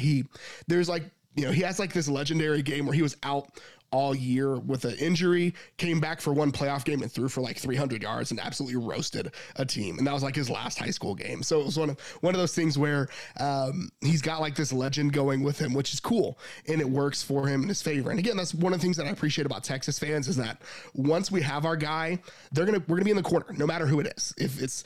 If Casey Thompson won, I think the conversation would be a little bit different just because there are a lot of people that want to see the young guy get it, especially with a new coach, new system. They want to see the young quarterback get the reps. And for me, like if all things are equal, if both guys came out of camp on equal footing, you go with the younger guy because he's got a high ceiling, got a really high ceiling. And if he hits that ceiling, there's a lot. He was the second ranked dual threat quarterback in that class behind Bryce Young, who's gonna absolutely murder at Alabama. I think the kid's gonna be so good. And so like he's a really high upside kid. And the thing that he does that I think Casey Thompson doesn't do is that I think he's got a little bit of gunslinger in him, which is concerning to me. He's willing to make those. I always use the Brett Favre comparison where like he's gonna trust his arm maybe a little too much and throw it into some spots, which is good if you're trying to win a game, but it's also like, you didn't need to do that. Hey, we're Saints fans. We're glad Brett Favre did that, okay? And we think about that NFC Championship game for the Vikings. It's a good thing he did that. That got us a Super Bowl. There you go. See? I love it. But I think he's got an opportunity to shine, and I think he's got an opportunity to really set himself up to be, the guy for a couple of years.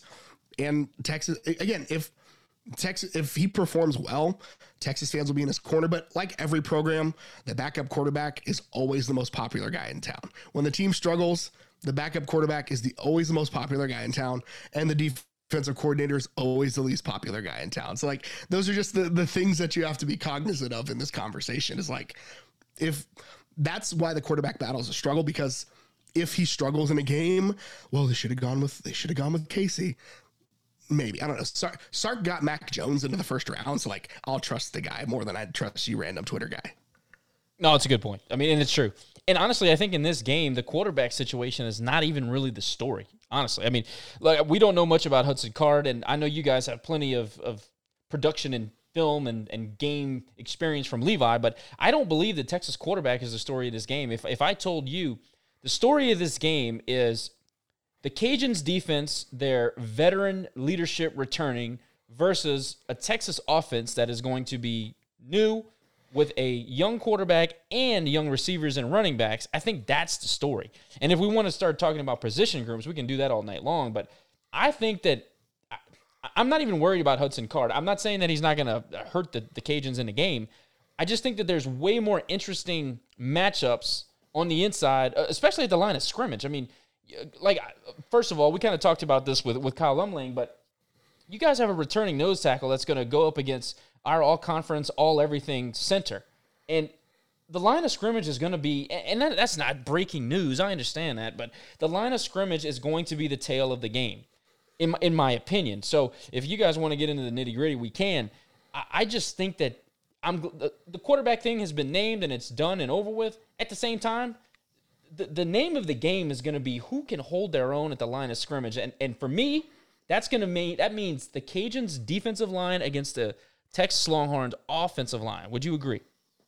Yeah, I actually tweeted about it earlier that like if you're not paying attention to that matchup, then you're probably watching the wrong thing, because the Texas offensive line struggled early last year because you had a guy playing out of position, which cost both positions. Derek Kerstetter, the guy who's playing right tackle right now, played center for most of last year because Tom Herman and his staff had a 4-year starter at center and you couldn't figure it out to like who's his backup. So like figure that out. That frustrated the fire out of me, but it is what it is. But anywho, so Derek Kerstetter playing out of position at center cost Texas both at center and right tackle, because Derek Kerstetter is honestly probably a late round NFL draft pick at right tackle. He might be what you would normally consider like your day two guys back when, we first started watching the NFL draft 15 years ago, right? The rounds, 4, 5, and 6 guys. So like he's one of those guys that I think will probably have a cup of coffee in the NFL. And so having him play at center cost them at both of those positions. If you look at the Kansas State game, really where Bijan exploded onto the scene more or less, that was really where Kerstetter shifted back to the outside. And then they brought in the freshman, Jake Majors at center, who that offensive line unit worked really, really well. And so, I'm an advanced stats guy. Like, I'm a nerd. I do spreadsheets sometimes at work. And so, like, the battle for me, like, Louisiana struggled a little bit at the point of attack. Like, I think it was like 49% of rushing plays, they gave up at least 4 yards. And so, like, that's not necessarily a great stat, especially when you're playing a team like Texas. And so Steve Sarkisian said in the offseason that he's going to get Bijan 20 plus carries a game. And so that's like the thing I'm watching is, can the Texas offensive line, with a lot of experience, they've got 4-year starter at right guard, 4-year starter at right tackle. They've got a 2-year starter at left guard. They've got a 2-year starter at left tackle. And they've got a redshirt freshman at center. So but he's also a high upside kid. He pushed for the starting spot at the start of last year. So, like, that's the matchup I'm watching. Because if Bijan gets going, then I think Texas could be in a really good position. And that takes a lot of the pressure off of the young quarterback to perform. Because if, your all world running back goes for $125 and a couple of scores, then things get a little bit easier for you on the other facets of the game.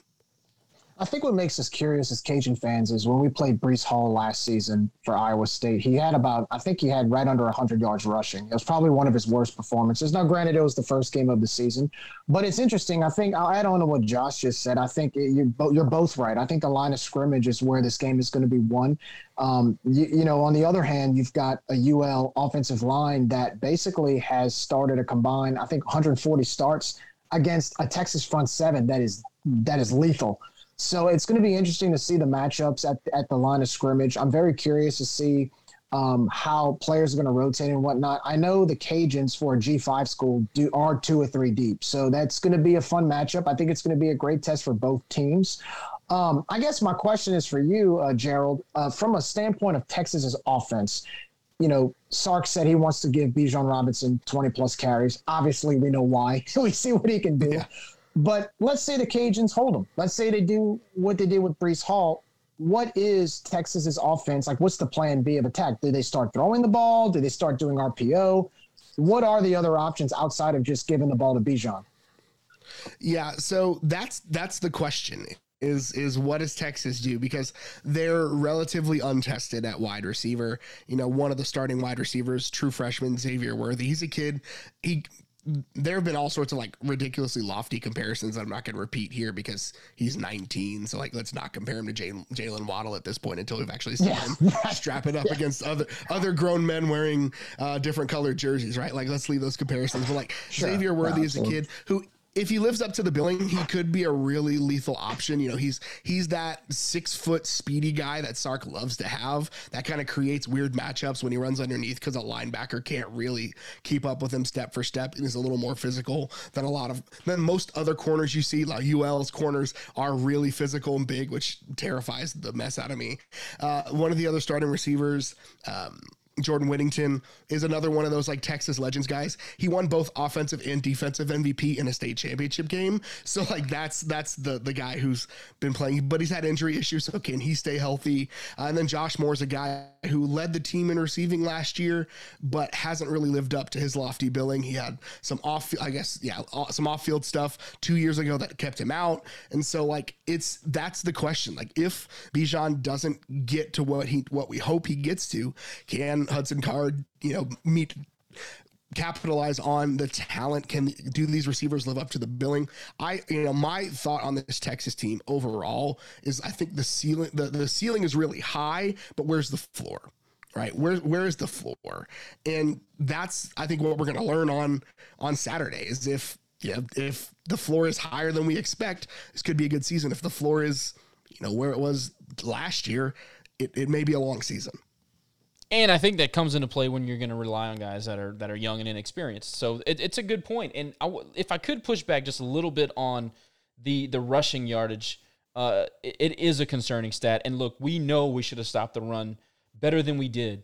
I will say this about that. Zion Hill is a bona fide NFL player for my money. Injured all last season. Chauncey Manac is a tackle monster. He eats up blockers. He does everything well. He's fast enough. He's big. He wears on you. Injured most of last season. Big Sauce, his first real season of putting in effort hours, if you want to call it that. I mean, we relied so heavily on that guy for most of the season, and I think it wore on him because of lack of depth. You're going to see guys like Kendall Wilkerson. You're going to see guys like a Nelson. You're going to see guys, Sonny Hazard's probably not going to make the game, but he's another very good defensive lineman that we can run out there. I think the difference in this year's defense is going to be the depth at defensive line and the health of our frontline guys, 1 and 2 deep. Now, if I'm right on that, we've got a chance to stop Bijan, and we have a chance to kind of neutralize that Texas running game. If we're not able to cycle those guys in and out and stay healthy throughout the game and beyond, I think we'll struggle stopping the run as well. So, but I just wanted to point out that is a big, big difference. Yeah. And another thing is that if we can rely on our corners to stop the passing game without having to zone or blitz, those guys are going to start sneaking up, especially when we start running our four safety package. When they run that jack and that star, and we can sneak up in the front, start helping out the front seven. If that's going to happen, especially later in the game, I like the opportunity to stop the run, and that's where I think the Hudson Card dynamic comes into play. If he's going to show that he can hurt you over the top, and let's be honest, the reason why Purdy wasn't respected is because we didn't respect the deep ball. He couldn't hit his man. Nobody respected his arm, and it's a poorly kept secret about Purdy. Did I call him Zach Purdy? I'm sorry, Jerry. No, you said Purdy. Okay. You said Purdy. No, so Brock Purdy. Thank you. The secret is out, and I think Patrick Toney did a great job prepping for that game, and I think that he kind of exposed him a little bit, because if you watch deep into the Big 12, they won games because of Charlie Kohler and Breece Hall in that offensive line. That's how they won games. Yep. But I like the promise of this defensive line being healthy and deep. And that's the problem with the first game, right? It's like all we have is like, let's pull some stuff out based on what last year was. Sure. And it's a completely different team, especially, from the Texas side, completely different team. But like you mentioned, there were key players injured. You'd be naive to think that the Louisiana defense is going to be the same group. Now again, they were stingy in a lot of spots. I think they gave up like 1.8 yards per play, which is a really good number. That's up there with some of the elite teams in the country. And so like the defense was good. And so there's this question mark of like, you're flying blind for game one. You don't really know. And even for the first couple of weeks, like you make your big improvements between week 1 and week 2 and week 2 and week 3, and then you're basically who you're going to be for the rest of the year. So sure. Like, and Jared, I'll point this out too. I'll point this out too for you. To kind of push back on my point, we took the ball away better than usual last year. I mean, we had, I don't know, Jerry, I think we may have been in the top 15 in the country in takeaways. And that helped to cover up and mask some issues that we did have. And stopping the run was one of those issues. We also struggled against scrambling quarterbacks. I mean, that's true. McCall really made some plays. McCall from Coastal Carolina really made some plays with his arm and his legs because we just couldn't contain late in the game. Again, it's a new season. It's a new team. You only can go off of what you saw. So I understand why we made the comparisons. And, of course, we got to talk about something, right? But I like the promise of the team that we're taking to Austin. The Louisiana is going to be – I mean, if you put Louisiana in the Big 12, they're probably one of the top 4 or 5 teams in the conference right now. Like, wow, nobody's going to touch it. Nobody's going to touch OU. Like they're on a different stratosphere. Iowa State's a really good team, but I legit like they're better than Kansas. They're better than Kansas State. They're probably better than Baylor. They're one of the top they're one of the better teams Texas is going to face all year. I honestly, and this I hope there are no Arkansas fans listening. I'm more worried about the Louisiana game than I am the Arkansas game. Like that's where I'm at right now. Simply because like losing the first game of for a coaching staff of the season, kind of the plate starts spinning way sooner than they probably should. Arkansas is a rivalry game. They're going to be way more up for this than most Texas fans don't remember when Arkansas was a rivalry, and like Arkansas fans still like, because they haven't been good since then really, still remember the Texas rivalry pretty violently is the best way to say it. And so, I'm way more worried about how Texas comes out against UL, because it is the storyline game, and it's really going to shape a lot of what the Sark arrows. You think about Tom Herman's first game, Maryland, upset by Maryland, right? Mm-hmm. So and a lot of what happened in the Maryland game became kind of the story of Tom Herman at Texas. Really good team, a lot of promise, never lived up to it. And so this game has a lot riding on it from what the Sark era could turn out to be. And so that's why I'm really, really concerned. And I've got this, I've got that, you got the butterflies, you got kind of that pit in your stomach feeling that I appreciate about sports. It's why sports are awesome and awful all at the same time. This is like I've told you before, this is kind of like our Boise State moment, right? When Boise State played Oklahoma in the Fiesta Bowl. Obviously it's not a bowl game. We have to go to Austin. It's a regular season game. But this is kind of Louisiana's chance to really show that the last 2 seasons aren't flukes. You go to Texas and you win. That's huge. Like I said, I was at the game in 2005. The past 2 matchups between the Cajuns and the Longhorns have not been close. They haven't been respectable. Basically, the Cajuns go take their $1 million check in Austin, take their spanking, and go home. This time it's a little bit different. Perceptions changed. The team, the program here at Louisiana has improved drastically. We've seen the administration put a lot of effort into investing in the program. We have a head coach that is also a Saban disciple who is very familiar with Sark, very similar to Sark. And he's an up-and-coming coach. And recently we just gave him a pay raise. I think he's the 3rd highest G5 coach in America, which is something our administration never used to do. They're finally showing commitment, and we're kind of enjoying that, the results of that commitment. For the first time in a long time, our fans truly believe that we can go to Austin and win. I guess my question for you is, as someone who's been as loyal to UT, you said that we could be a top 4 team. You said that we could be a competitor in the Big 12 as a whole. What is and we talk about message boards, but the people you talk to in your inner circle, the ones who are really knowledgeable about Texas football, what is the perception of Louisiana as a program? And I'm just trying to get an outsider's perspective looking in, especially from a respectable program like Texas. What are you guys feeling about the Cajuns?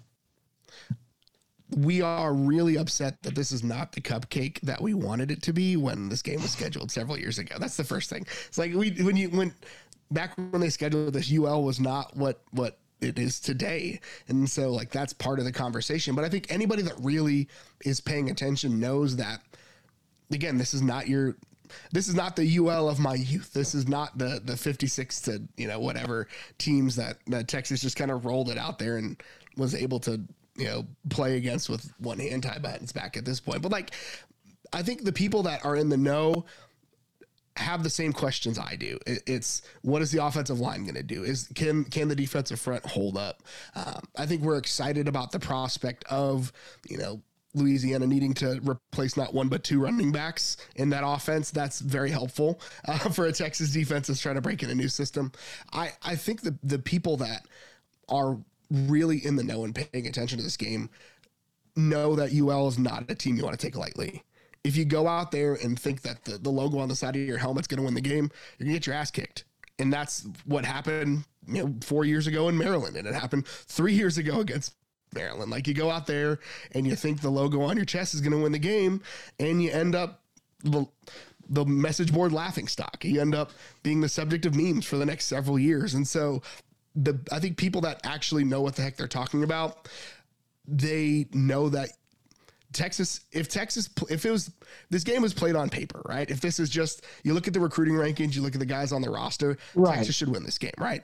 But, of course, but games aren't played on paper. They're not. And so I think people that know the sport and know the history of Texas as of the last 12 years or so understand that if UL's going to come out and punch you in the mouth, they're going to give you their best shot. And if you can't take it, they're going to come in and take your cookies. And I think that's what a lot of people are very aware of.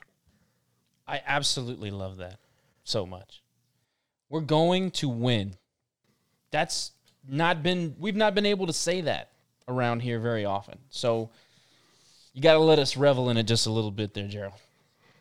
Everybody, Gerald Goodridge has been our guest, and we're going to get him out of here because he's got, things to tend to, but we really appreciate him joining us. But before he does, we would love to get an official prediction from the Longhorn Republic podcast.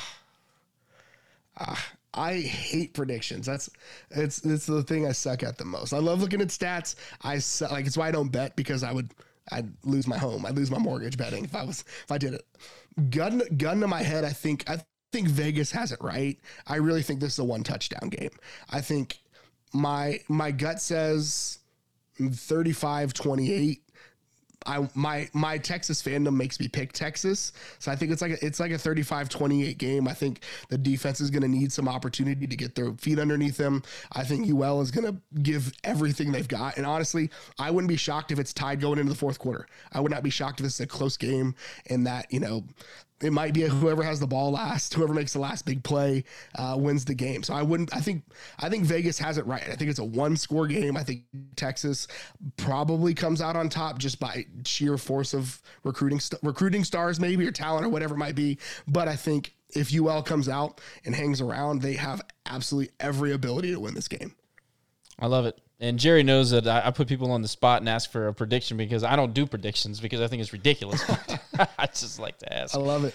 But listen, Gerald, we really appreciate you taking the time, man. Look, if you're going to be out there at DKR on Saturday, please look me up. I'm happy to meet and visit, maybe give you some Ragin' Review koozies or shirts or whatever it is I'm going to be toting around. But we'll be out there. It's a good time. It's fun. It's college football is back, baby. The fall is here.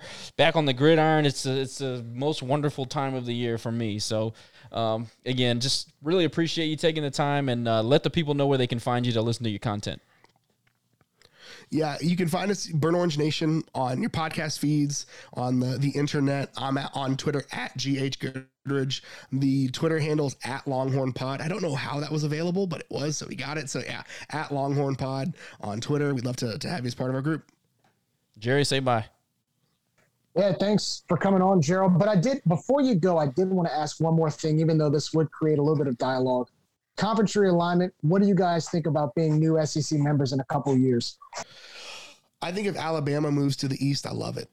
That's my biggest thing, right? If Alabama ends up in the SEC East, I feel great about it. I feel significant. I think that's everybody in the SEC. I think they're all like, just go form your own division by yourself. We don't want nothing to do with you. I mean, if they keep 2 divisions, it would make sense geographically to move Alabama and Auburn to the East. Maybe that's selfish because the SEC West isn't that great outside of like Alabama and Texas A&M. And well, the top 3 teams, right, in the West are good, but it is. I thought it would be the Pac-12 in 2-ish years is what my expectation was, but the SEC is where the money is, and so if unfortunately that's what college sports is nowadays. Is like, where can we get the biggest paycheck? Thankfully, it's paying dividends on the recruiting trail. There's some kids that were very staunchly want to play in the SEC that just committed to Texas, partially because the SEC thing is probably going to happen sooner rather than later. I'm excited. I'm nervous. Again, I would love to go 14 pods and like get the pod that's like Missouri and that'd be great for me competitively because we'd feel good about it. But there are a lot of unanswered questions. Well, I'll tell you this. Good luck September the 11th. And It was awesome to have you on the pod, my friend. Thanks, guys. Thanks for having me. And continued success to your podcast and all your endeavors. Thanks, Gerald. Absolutely. Thanks, Gerald. Thanks, fellas. All right. That was Gerald Goodridge of the Longhorn Republic podcast. And he was good. That was a lot of fun. That was fun. Well done. Good stuff. Jerry and I will be back to talk about the depth chart and then let you guys go before game time. So just hold tight. We'll be back.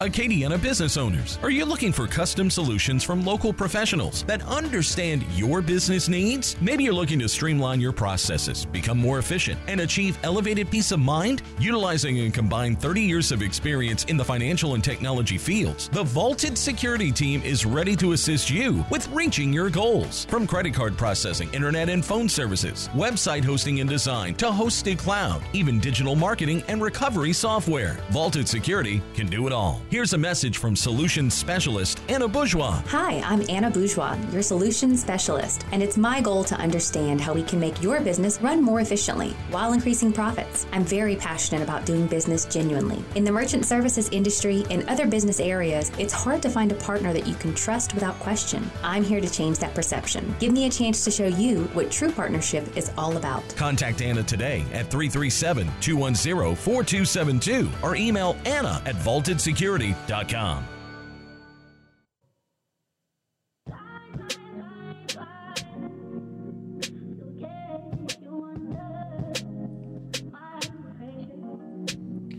back, everybody. Thanks for sticking with us. Really appreciate you.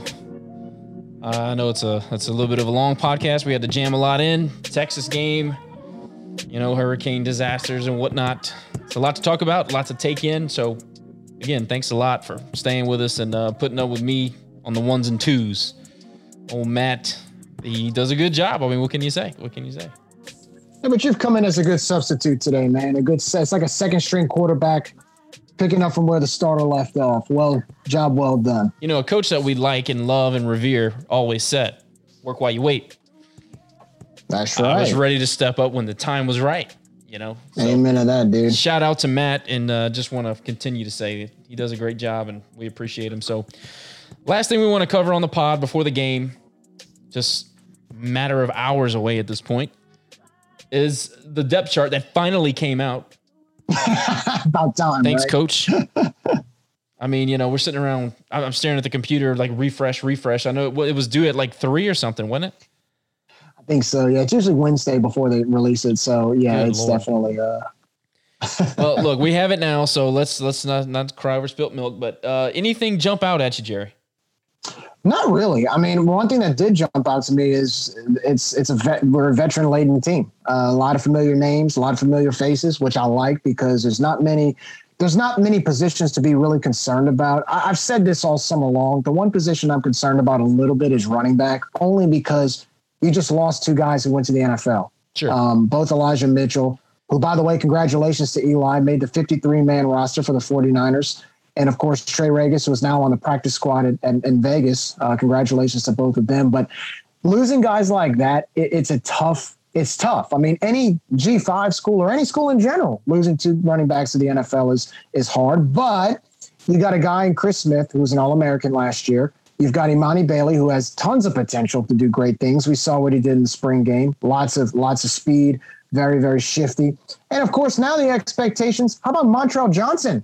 Another one, a freshman, highly spoken about in camp by Coach Napier, who's going to make he's going to create some presence this year in the backfield. And, of course, TJ Wisham, been around for a long time. He's going to do just fine as well. So a little bit of everybody's coming in, but it's still hard to replace those 2 backs, both Eli and Regis. But that's a position I'm really curious to look at and really study. I think, to be honest with you, Josh, as hard as it is to replace those 2 backs, these 4 guys I just mentioned, I think they're going to be fine this year. I think by game 3, game 4, we're going to have a solid backfield. I just hope they're ready for Texas. It's the first game back. It's their first game really in the spotlight. I hope they can pick it up pretty quickly because we're going to need them to, right? You're not going to be able to beat Texas just by throwing the ball. You're going to have to run. So that's going to be the biggest question mark. That's going to be the biggest position I'm going to look for this Saturday is the running back position and see what they can do coming out of the gates with their brand new starts. And really the issue is just lack of experience, lack of game reps. We know that these guys are talented. We know it. We've seen it. We've seen it in practice. We've seen it in the spring. We've seen it in games. Correct. And we know that they're running against a senior laden, I say senior laden, an experienced offensive line that knows how to road grade and they know how to open holes. And I think that is going to give an extra level of confidence to our running backs, regardless of the amount of game reps. So look, I just think it's an unknown thing, but I think we're fine. Look at the running back room over the last 10, 12 years for this school. You can say a lot of things about, offensive line and defensive line talent, quarterback talent, et cetera, et cetera. One thing you cannot even begin to question is the talent that has come through this running back room. Go back to Elijah McGuire and Zoe and everybody else that came through, even before that, Terrell Finroy and all those guys, Deion Wallace, all these guys. I mean, for years, we have been able to attract good running backs that can produce. So I think we're fine. But look, it's still, when the lights come on, you got to be able to perform.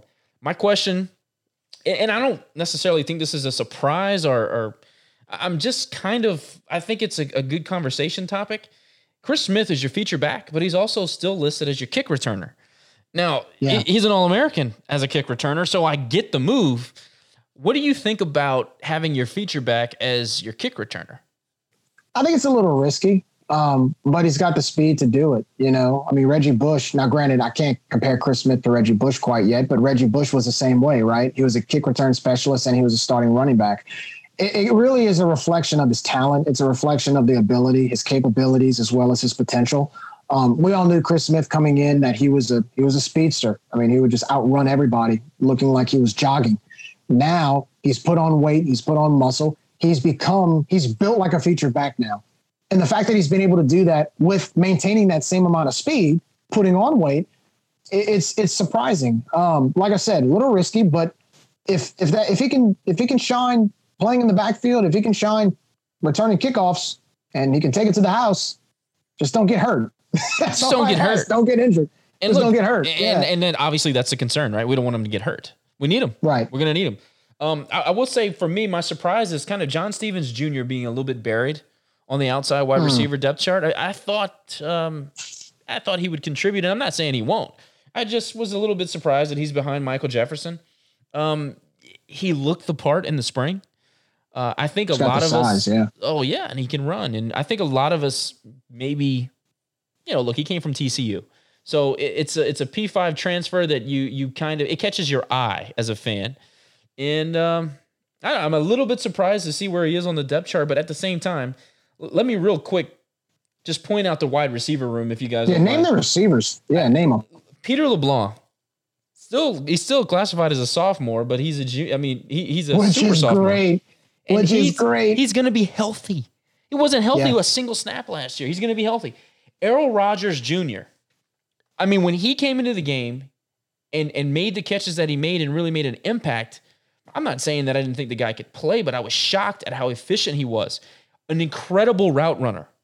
Really gives you a possession guy that you can look for on a 3rd and 6, a 3rd and 9. That's what I took away from his reps last year. Errol Rogers from Lafayette, Louisiana. You go down a little bit further and you see Kyron Lacy, who I believe is going to be our guy. I think Kyron Lacy is poised to break out. And I think if Levi is going to have the year that we think he can have and what we need him to have to reach our goals, I think Kyron is going to have to play a big part in that. And then obviously I mentioned Michael Jefferson and John Stevens Jr., but who I didn't mention was guys like Jacob Bernard, who all of a sudden had this incredible fall, had a good spring, and he's all over. He's also a barstool athlete. So apparently he's got a good social game, but dude, I'm telling you, like Devin Pauley is buried on that side of the ball, and Devin Pauley made catch after catch in big moments for us last year. Also plays a mean special teams, and these are names that we've talked about and guys that have played big roles in big moments, and I think that's important. And of course, you got the 29-year-old Jalen Williams, who, he has a career and 6 kids at this point. I love the guy. I saw him recently actually, and we talked, and I said, "You came back?" And he laughed. He's like, "I got to come back for the guys," So it's just, the wide receiver room is experienced. It's depth. It's deep. It's talented. It's reliable. We went into Iowa State with none of that last year and pulled off what we pulled off. We're going into Texas, and for me, it's an inferior team. It's an inferior team for me. I'm not saying that they're so much worse, but they are not as good as Iowa State last year, and we have a full arsenal this year to actually try to do something. I think the Georgia Southern game, in my opinion, last year was Levi Lewis's worst game. Sure. He couldn't really – he was missing throws. He just felt uncomfortable. He didn't really run as much. He stayed in the pocket. And I think part of the reason was that we had an inexperienced receiving core. He didn't really know what to do at the time, didn't want to run. And so he just forced some throws that just didn't quite pan out. And then as the season went on, what happened? You had Errol Rogers getting more experience. Well, they grew up. You had Dante Fleming getting more experience. You had Kyron Lacy getting more experience. And not only were they getting more experience, they were making big catches. All of them scored touchdowns. Even Caleb Carter scored a few touchdowns last year, and he got a few touches. And so you got these guys that are, as young as they were last season. Look, 2 of those guys, I believe, were on the scout team going into the season. That's right. And then what happened? Khalif Gossett got hurt. Jamal Bell got hurt. Peter LeBlanc wasn't 100%. So the Errol Rogers and the Dante Flemings had to step up. And by the end of the year, those guys were contributing just as much as the receivers before them should have contributed, before they got their injuries. So now you add that mix in. They have a full year under their belt with experience. Then you add in guys like Michael Jefferson, John Stevens Jr., and you add other guys like that who we know, or, Jacob Bernard, right? We know those guys are capable, but you just added so much more depth for Levi to pick anybody he wants downfield. I mean, pass scale must be a blast, because if I'm Levi Lewis, not only is he mobile, but he's got like 8 different receivers to choose from who are experienced. And huge that, look, if you need to get bailed out, throw it to a 6'5" John Stevens, throw it to a 6'4" Kyron Lacey. Jacob Bernard's also a big guy. These are the kinds of things that if you're going to get over the hump and really make a mark on this college football national landscape, this is how we're going to do it. We need to make big plays and big time moments and big time situations on national television and show the world what we really have down here. I'll say another thing that surprised me a little bit was Mekhi Garner beating out A.J. Washington. Now, you know that I ranted and raved about how A.J. Washington just manned up against Iowa State's best receiver, returning senior, best receiver and returning senior, and his name is escaping me right now, but he eliminated it from the game. That's why I can't remember the guy's name. He eliminated him. A.J. Washington eliminated that guy from the game. Brock Purdy did not have him as an option to throw to, and that was in man coverage. Mekhi Garner just beat out A.J. Washington to be the starter opposite Eric Garrard. I think that's a pretty big story. And if you look at his size, dude, he's 6'2", 217. In the general 5, in the non-traditional power segment of college football, whatever you want to call it, to have a guy like that starting at cornerback, and if you look down the roster, they're up and down the secondary. We've got guys that can play cornerbacks, safeties, star positions. This secondary, as Phil Steele told us when we talked to him, is a top 10 in the country, not a G5, in the country. But just to say that I know Mekhi Garner had a huge upside when we signed him. The fact that he beat out AJ is a little surprising to me. I'm a little surprised by that. I will agree with you, Josh. I'm a little surprised by that because we've seen what Washington can do. Every time he's on the field, he just makes plays, forces turnovers, makes key tackles. Really, you don't catch anything on him. But at the same time, I think Mekhi Garner, because of his height, the last person I can think of that had that sense of height and ability was Melvin White. And we all saw how Melvin White did. He played for the Carolina Panthers, right? So anytime, whether you're a G5 or a Sun Belt school, and you have quarterbacks at least 6 feet apiece and are all muscle and have speed, you already have an advantage amongst your conference peers. Add to the bonus when you play a P5 like Texas, that gives you a shot to win because now your matchups give you an advantage over what an inexperienced Texas receiving corps has. And quarterback. So, that's why and I know we're going to talk about predictions, but one of the matchups I love is seeing if Hudson Card can throw on our secondary. I don't think many people outside of the pundits who follow this stuff really understand how experienced the Louisiana secondary really is and how fast they are, how athletic they are, how physical they are. That's going to be a surprise to a lot of people who don't really pay attention to us that much. And I know Patrick Toney is going to have them licking chops for an inexperienced quarterback and an inexperienced receiving corps. And like Gerald said, it doesn't matter what's on your helmet, man. At the end of the day, it's about matchups, it's about experience. And I think this secondary as a whole, regardless if it's A.J. Washington or Mekhi Garner, because look, A.J.'s going to play. He's going to get his experience. He's going to rotate in and out. Might not start, but Bill is not going to let him sit on the sidelines against this Texas team. But I think people are going to be surprised of how good this, and we'll talk a little secondary, but how good this secondary really is and what kind of and what kind of talent they have matching up against the Texas Longhorns. Yeah, last point on the secondary. Everybody look out for Trey Amos. I think Trey Amos is going to show what he is. Well, first of all, his potential is through the roof. And the only reason that he's not starting on this defense is because it's so goddamn deep.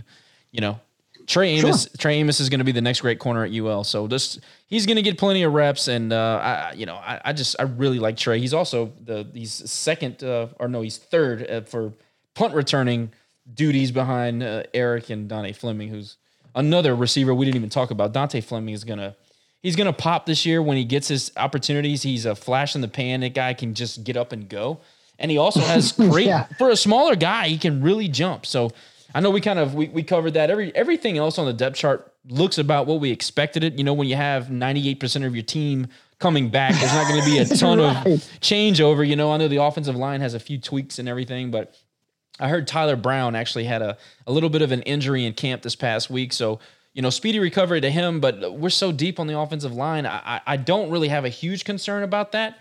And outside of the offensive line, I can't think of many other changes that surprised me when I'm looking through the roster. This is about what we expected, you know, and I think that's kind of putting it mildly. I mean, look, we knew what we were getting. We knew who was going to show up to play for us. And the fact that we made it through camp with minimal injuries is a huge plus. Awesome. It had to happen. I mean, we were due for some good luck on the injury front, right? So I think my question, Josh, and I just don't mean to cut you off, but what are the keys to the Cajuns winning on Saturday? And I'll give you my input, but based off of what we talked about with the roster, who we see is pretty loaded. What is it going to take, and who in particular is going to have to step up to win this game on Saturday for the Cajuns? Well, you know, we touched on it. We talked about the line of scrimmage, and that's an easy answer. The line of scrimmage. Of course, you have to win the line of scrimmage. Obviously, you don't want to turn the football over. You can't win. You can't beat a Mississippi State on the road by turning it over 5 times. You can't, even in the Iowa State game, we played a sloppy game. We talked about this before. I thought we played a C+ game and won the game. You missed two field goals. You look kind of, I don't know, not good on offense for the majority of that game. You got a couple of big splash plays from key guys to win that game. That's not going to, I don't think that can happen again. I think we're going to have to play a complete game to go in and beat Texas.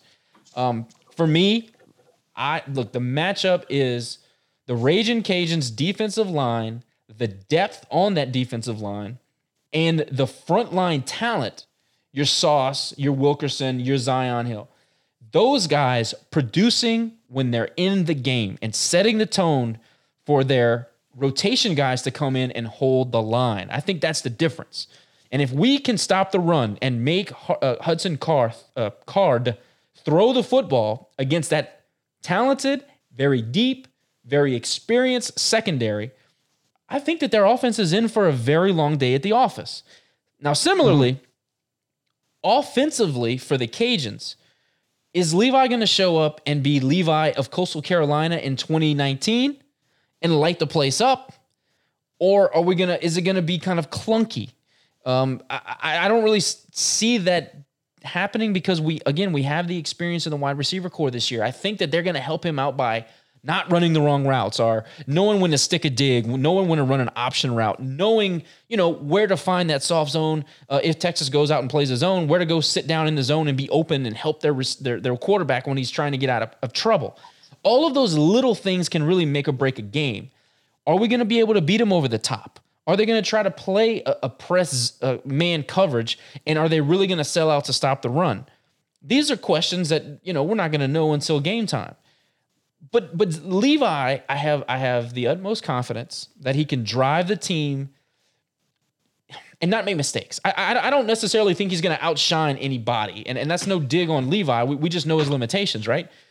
But I know that he can put us in a position to win. He's done it since his first day starting for this program, and I think he can do it again in Austin. I think he's got so many good pieces, and the supporting cast is so good this year, especially this year, that he doesn't have to be perfect. He can go out and play his game. He can scramble around, make plays out of nothing, hit a couple of open receivers. Hopefully we feature the tight end a little bit. Everything you hear out of camp is that Neil Johnson's going to absolutely explode this year. feel like I hear that every year out of a tight end group. He's not even starting either. Johnny Lumpkin. Start. And look, I love Johnny Lumpkin. I like him on the line to help in blocking, but I want to see him catch the football. No drops. I got to see it. I got to see the cinder block hands. I'm sick of it. We got to catch the ball. Yeah. We got to catch the ball. So I gave you mine, and look, I think we're solid everywhere else. I think it comes down to those position matchups against Texas. I think it's that simple. You know, I heard a podcast earlier, and I sent you the link, and you know, they were very complimentary of us. I'm not going to say who, but they were very complimentary of us, and they also said, but you know, where they think Texas is going to win, and I think they predicted like a 1 touchdown game, and it was respectable. But I think where they predicted that they would win is they're going to beat us because they're deeper and they're just more talented as a P5. Which, okay, I get that. Here's the difference, and this is where I'm going to disagree with that analysis. Yes, they're deeper, probably by a little bit. Yeah, they're probably a little bit more talented on paper. It's fair to say. We're a more veteran-laden team. I think we're just as, if not disciplined. My question is, and it's a rhetorical question. It's not directly to you, but it's a rhetorical question. Answer if you wish. Who's going to make less mistakes? Because I don't think people really understand with Texas, as good as they may be, as talented as they may be, with a new coaching staff, new scheme, and they got some youth in certain skill positions, how many mistakes are they going to make compared to the mistakes we make? I don't think many people are talking about that. How many drop balls are those young receivers going to have? How many holding calls? How many missed assignments? How many times, how many missed assignments? How many times is Hudson Card going to, like you said, he's a gunslinger. He's going to force a throw into it, and Percy Butler picks it off for a pick six. How many times will Texas make those mistakes with their youth? I would trust our team to not make as many mistakes just based off of experience more than I would Texas. And I'm not saying that as a homer. I just believe that I really do think we're a more disciplined team, regardless of if we're a little bit, inferior in talent. I think we're good enough to compete with them, and I just think we're a little more disciplined. And historically speaking, under Billy Napier, we don't make mistakes. I mean, look at the special teams. Special teams was ranked by Phil Steele number 7 in the country. Okay, we don't make mistakes. Defensively, we know where we're supposed to be. We're not running around with, like chickens with our head cut off. We know what our assignments are. We know what our expectations are. We know where we're supposed to be when we're supposed to be there. And because of that, we don't think on the field. We just react. And so, So I don't think that your comment is being a homer. I think that your comment is you have some historical, proven facts. You have some experience with this coaching staff. And speaking of the coaching staff, I think that's another unknown that you and I maybe have glossed over a little bit. We've got a lot of new guys on the staff, and this is going to be their first big shining moment in a lot of ways. So are they going to be up to the task? And obviously we can't answer that until we see what they can do, but I have the utmost confidence. I think Billy has put together an incredible staff from the time he got here. And I trust him. I trust his decision-making. And I think Patrick Toney is one of the brightest young rising stars in the business. I know that nobody will outwork him. I know that he's going to be as prepared, if not more prepared than anybody on the Texas staff. That's no knock. I just know Patrick Toney's work ethic. So when it comes down to game preparation, I have no worries about that. When it comes down to talent, I think it's comparable. When it comes down to depth and key positions, I think it's comparable. It's going to be who's going to show up to play on Saturday, who's going to not make mistakes, and who's going to execute the game plan. That's what it comes down to. Do you feel better about the game against going into Iowa State last year as you do this year? Oh, that's tough. So I think that I'll answer too once. Good. I think that Iowa State was a superior team than this Texas team for many reasons. They had more senior leadership. Brock Purdy is going to be, what is he going to be, a 6-year quarterback this year? I'm pretty sure he was a 5th-year senior last year. They had All-Americans. He was a junior. I think it was a junior. Was he? Junior. Oh, okay. Yeah. Well, but still, he had plenty of starts under his belt. They had a coach that had been there 5 years, knew his system. The players knew his system in and out. They had All-Americans up and down the offensive line. They had a defense that had an NFL safety and some really good cover corners.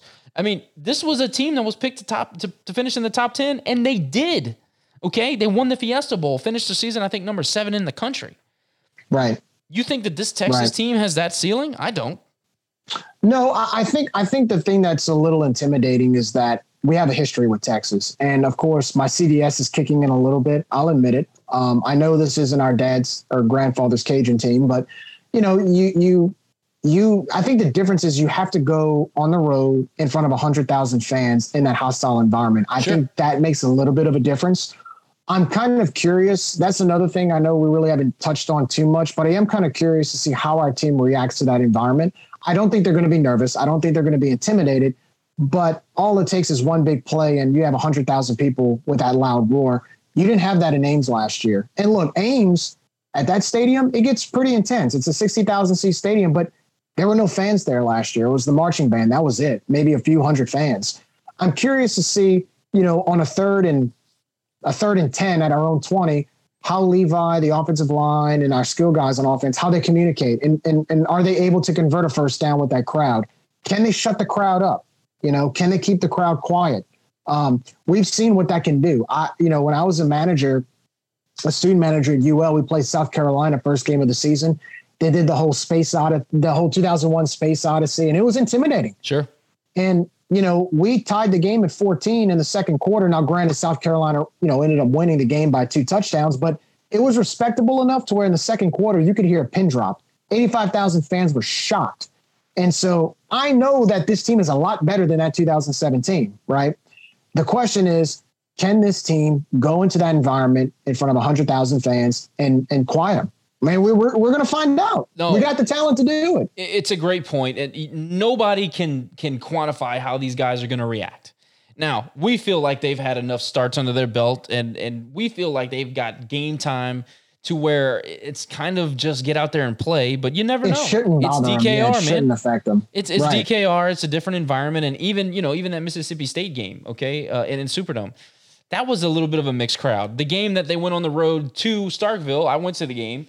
That place was rocking, but listen, Jordan Davis is not Levi Lewis. Just things have changed. Andre Nunez. Oh yeah, excuse me. It was Nunez. You're correct.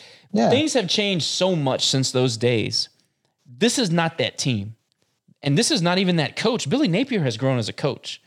Well, that was his second game as a head coach. That's right. I mean, we're on year number 4. Right. And he's gone 20 since that game. He's gone 27-10. He was 28-11 as a head coach. Pretty good. He was 7-7 his first year, 21-4 the past 2 seasons with 2 bowl wins, a conference championship, and a national ranking, top 15 ranking. Right. Things have dramatically improved.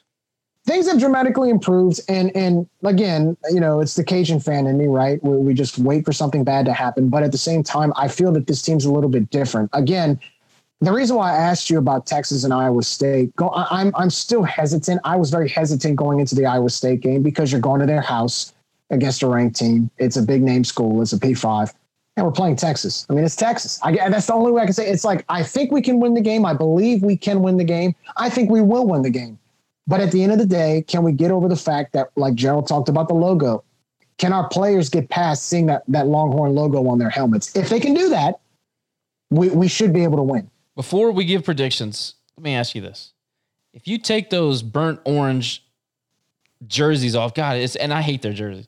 If you take their burnt orange jerseys off and you slap Kansas State on there, does your opinion change?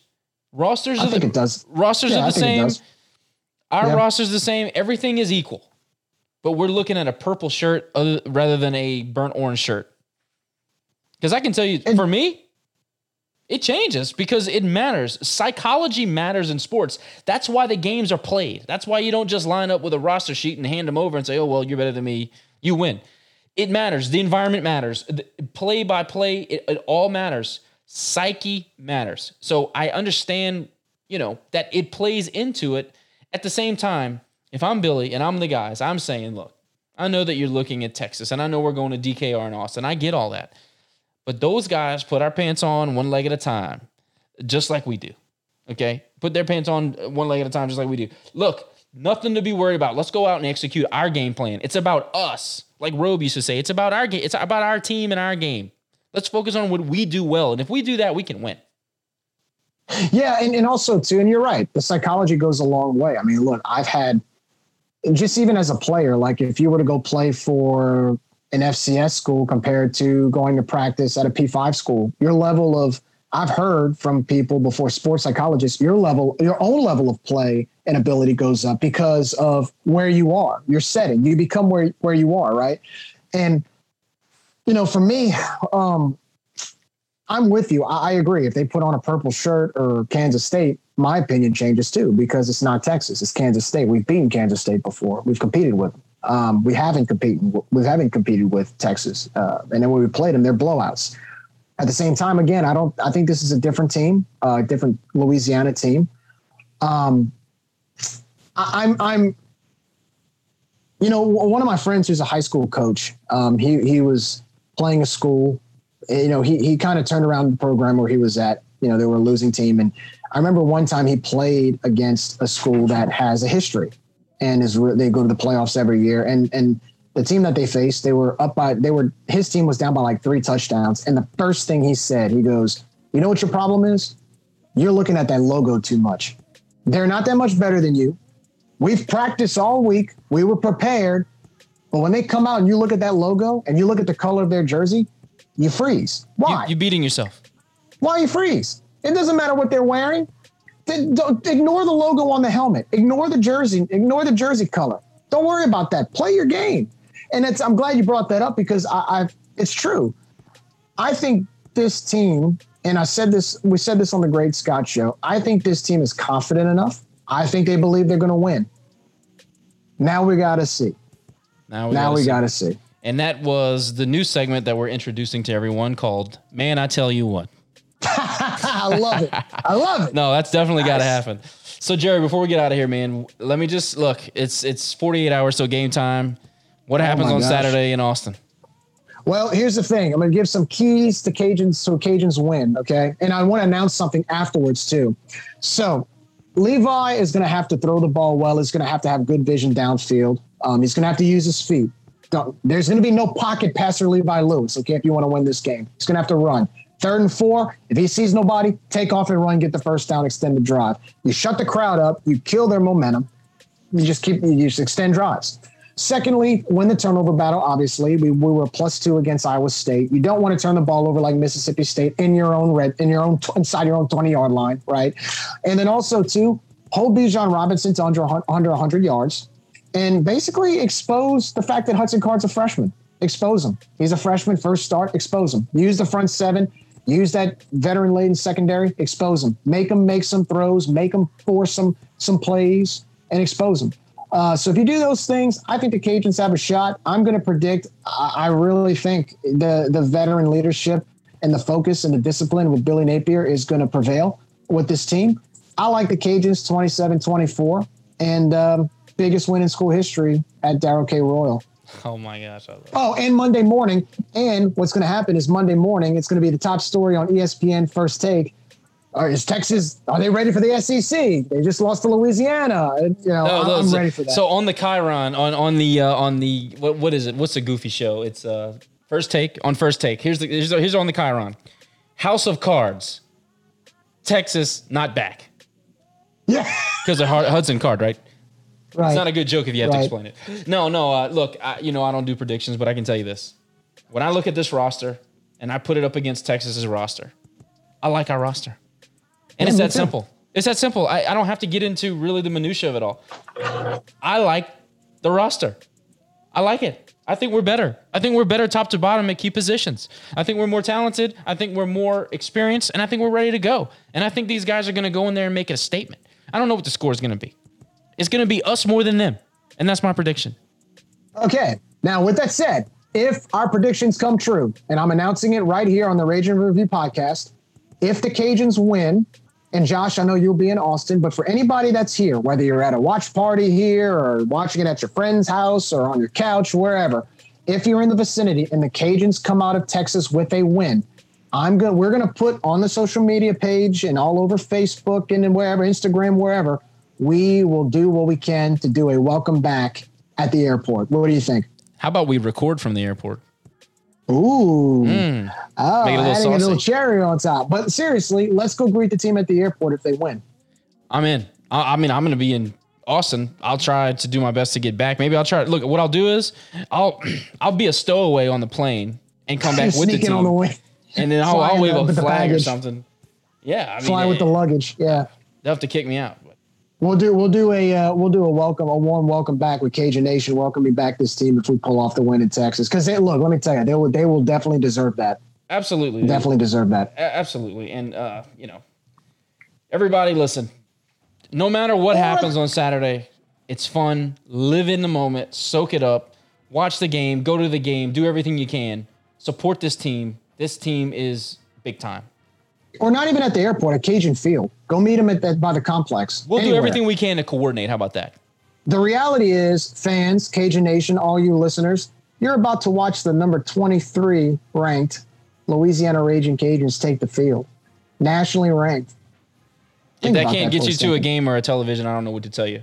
Think about that for a second. For Jerry, I'm Josh. Thank you for putting up with me, subbing for Matt. Matt, good wishes to you out there, buddy. Horns down. Go Cajuns. Let's bring home a W. Let's do it, man. Thanks for having me, Josh. Always fun, my friend. Yes, sir.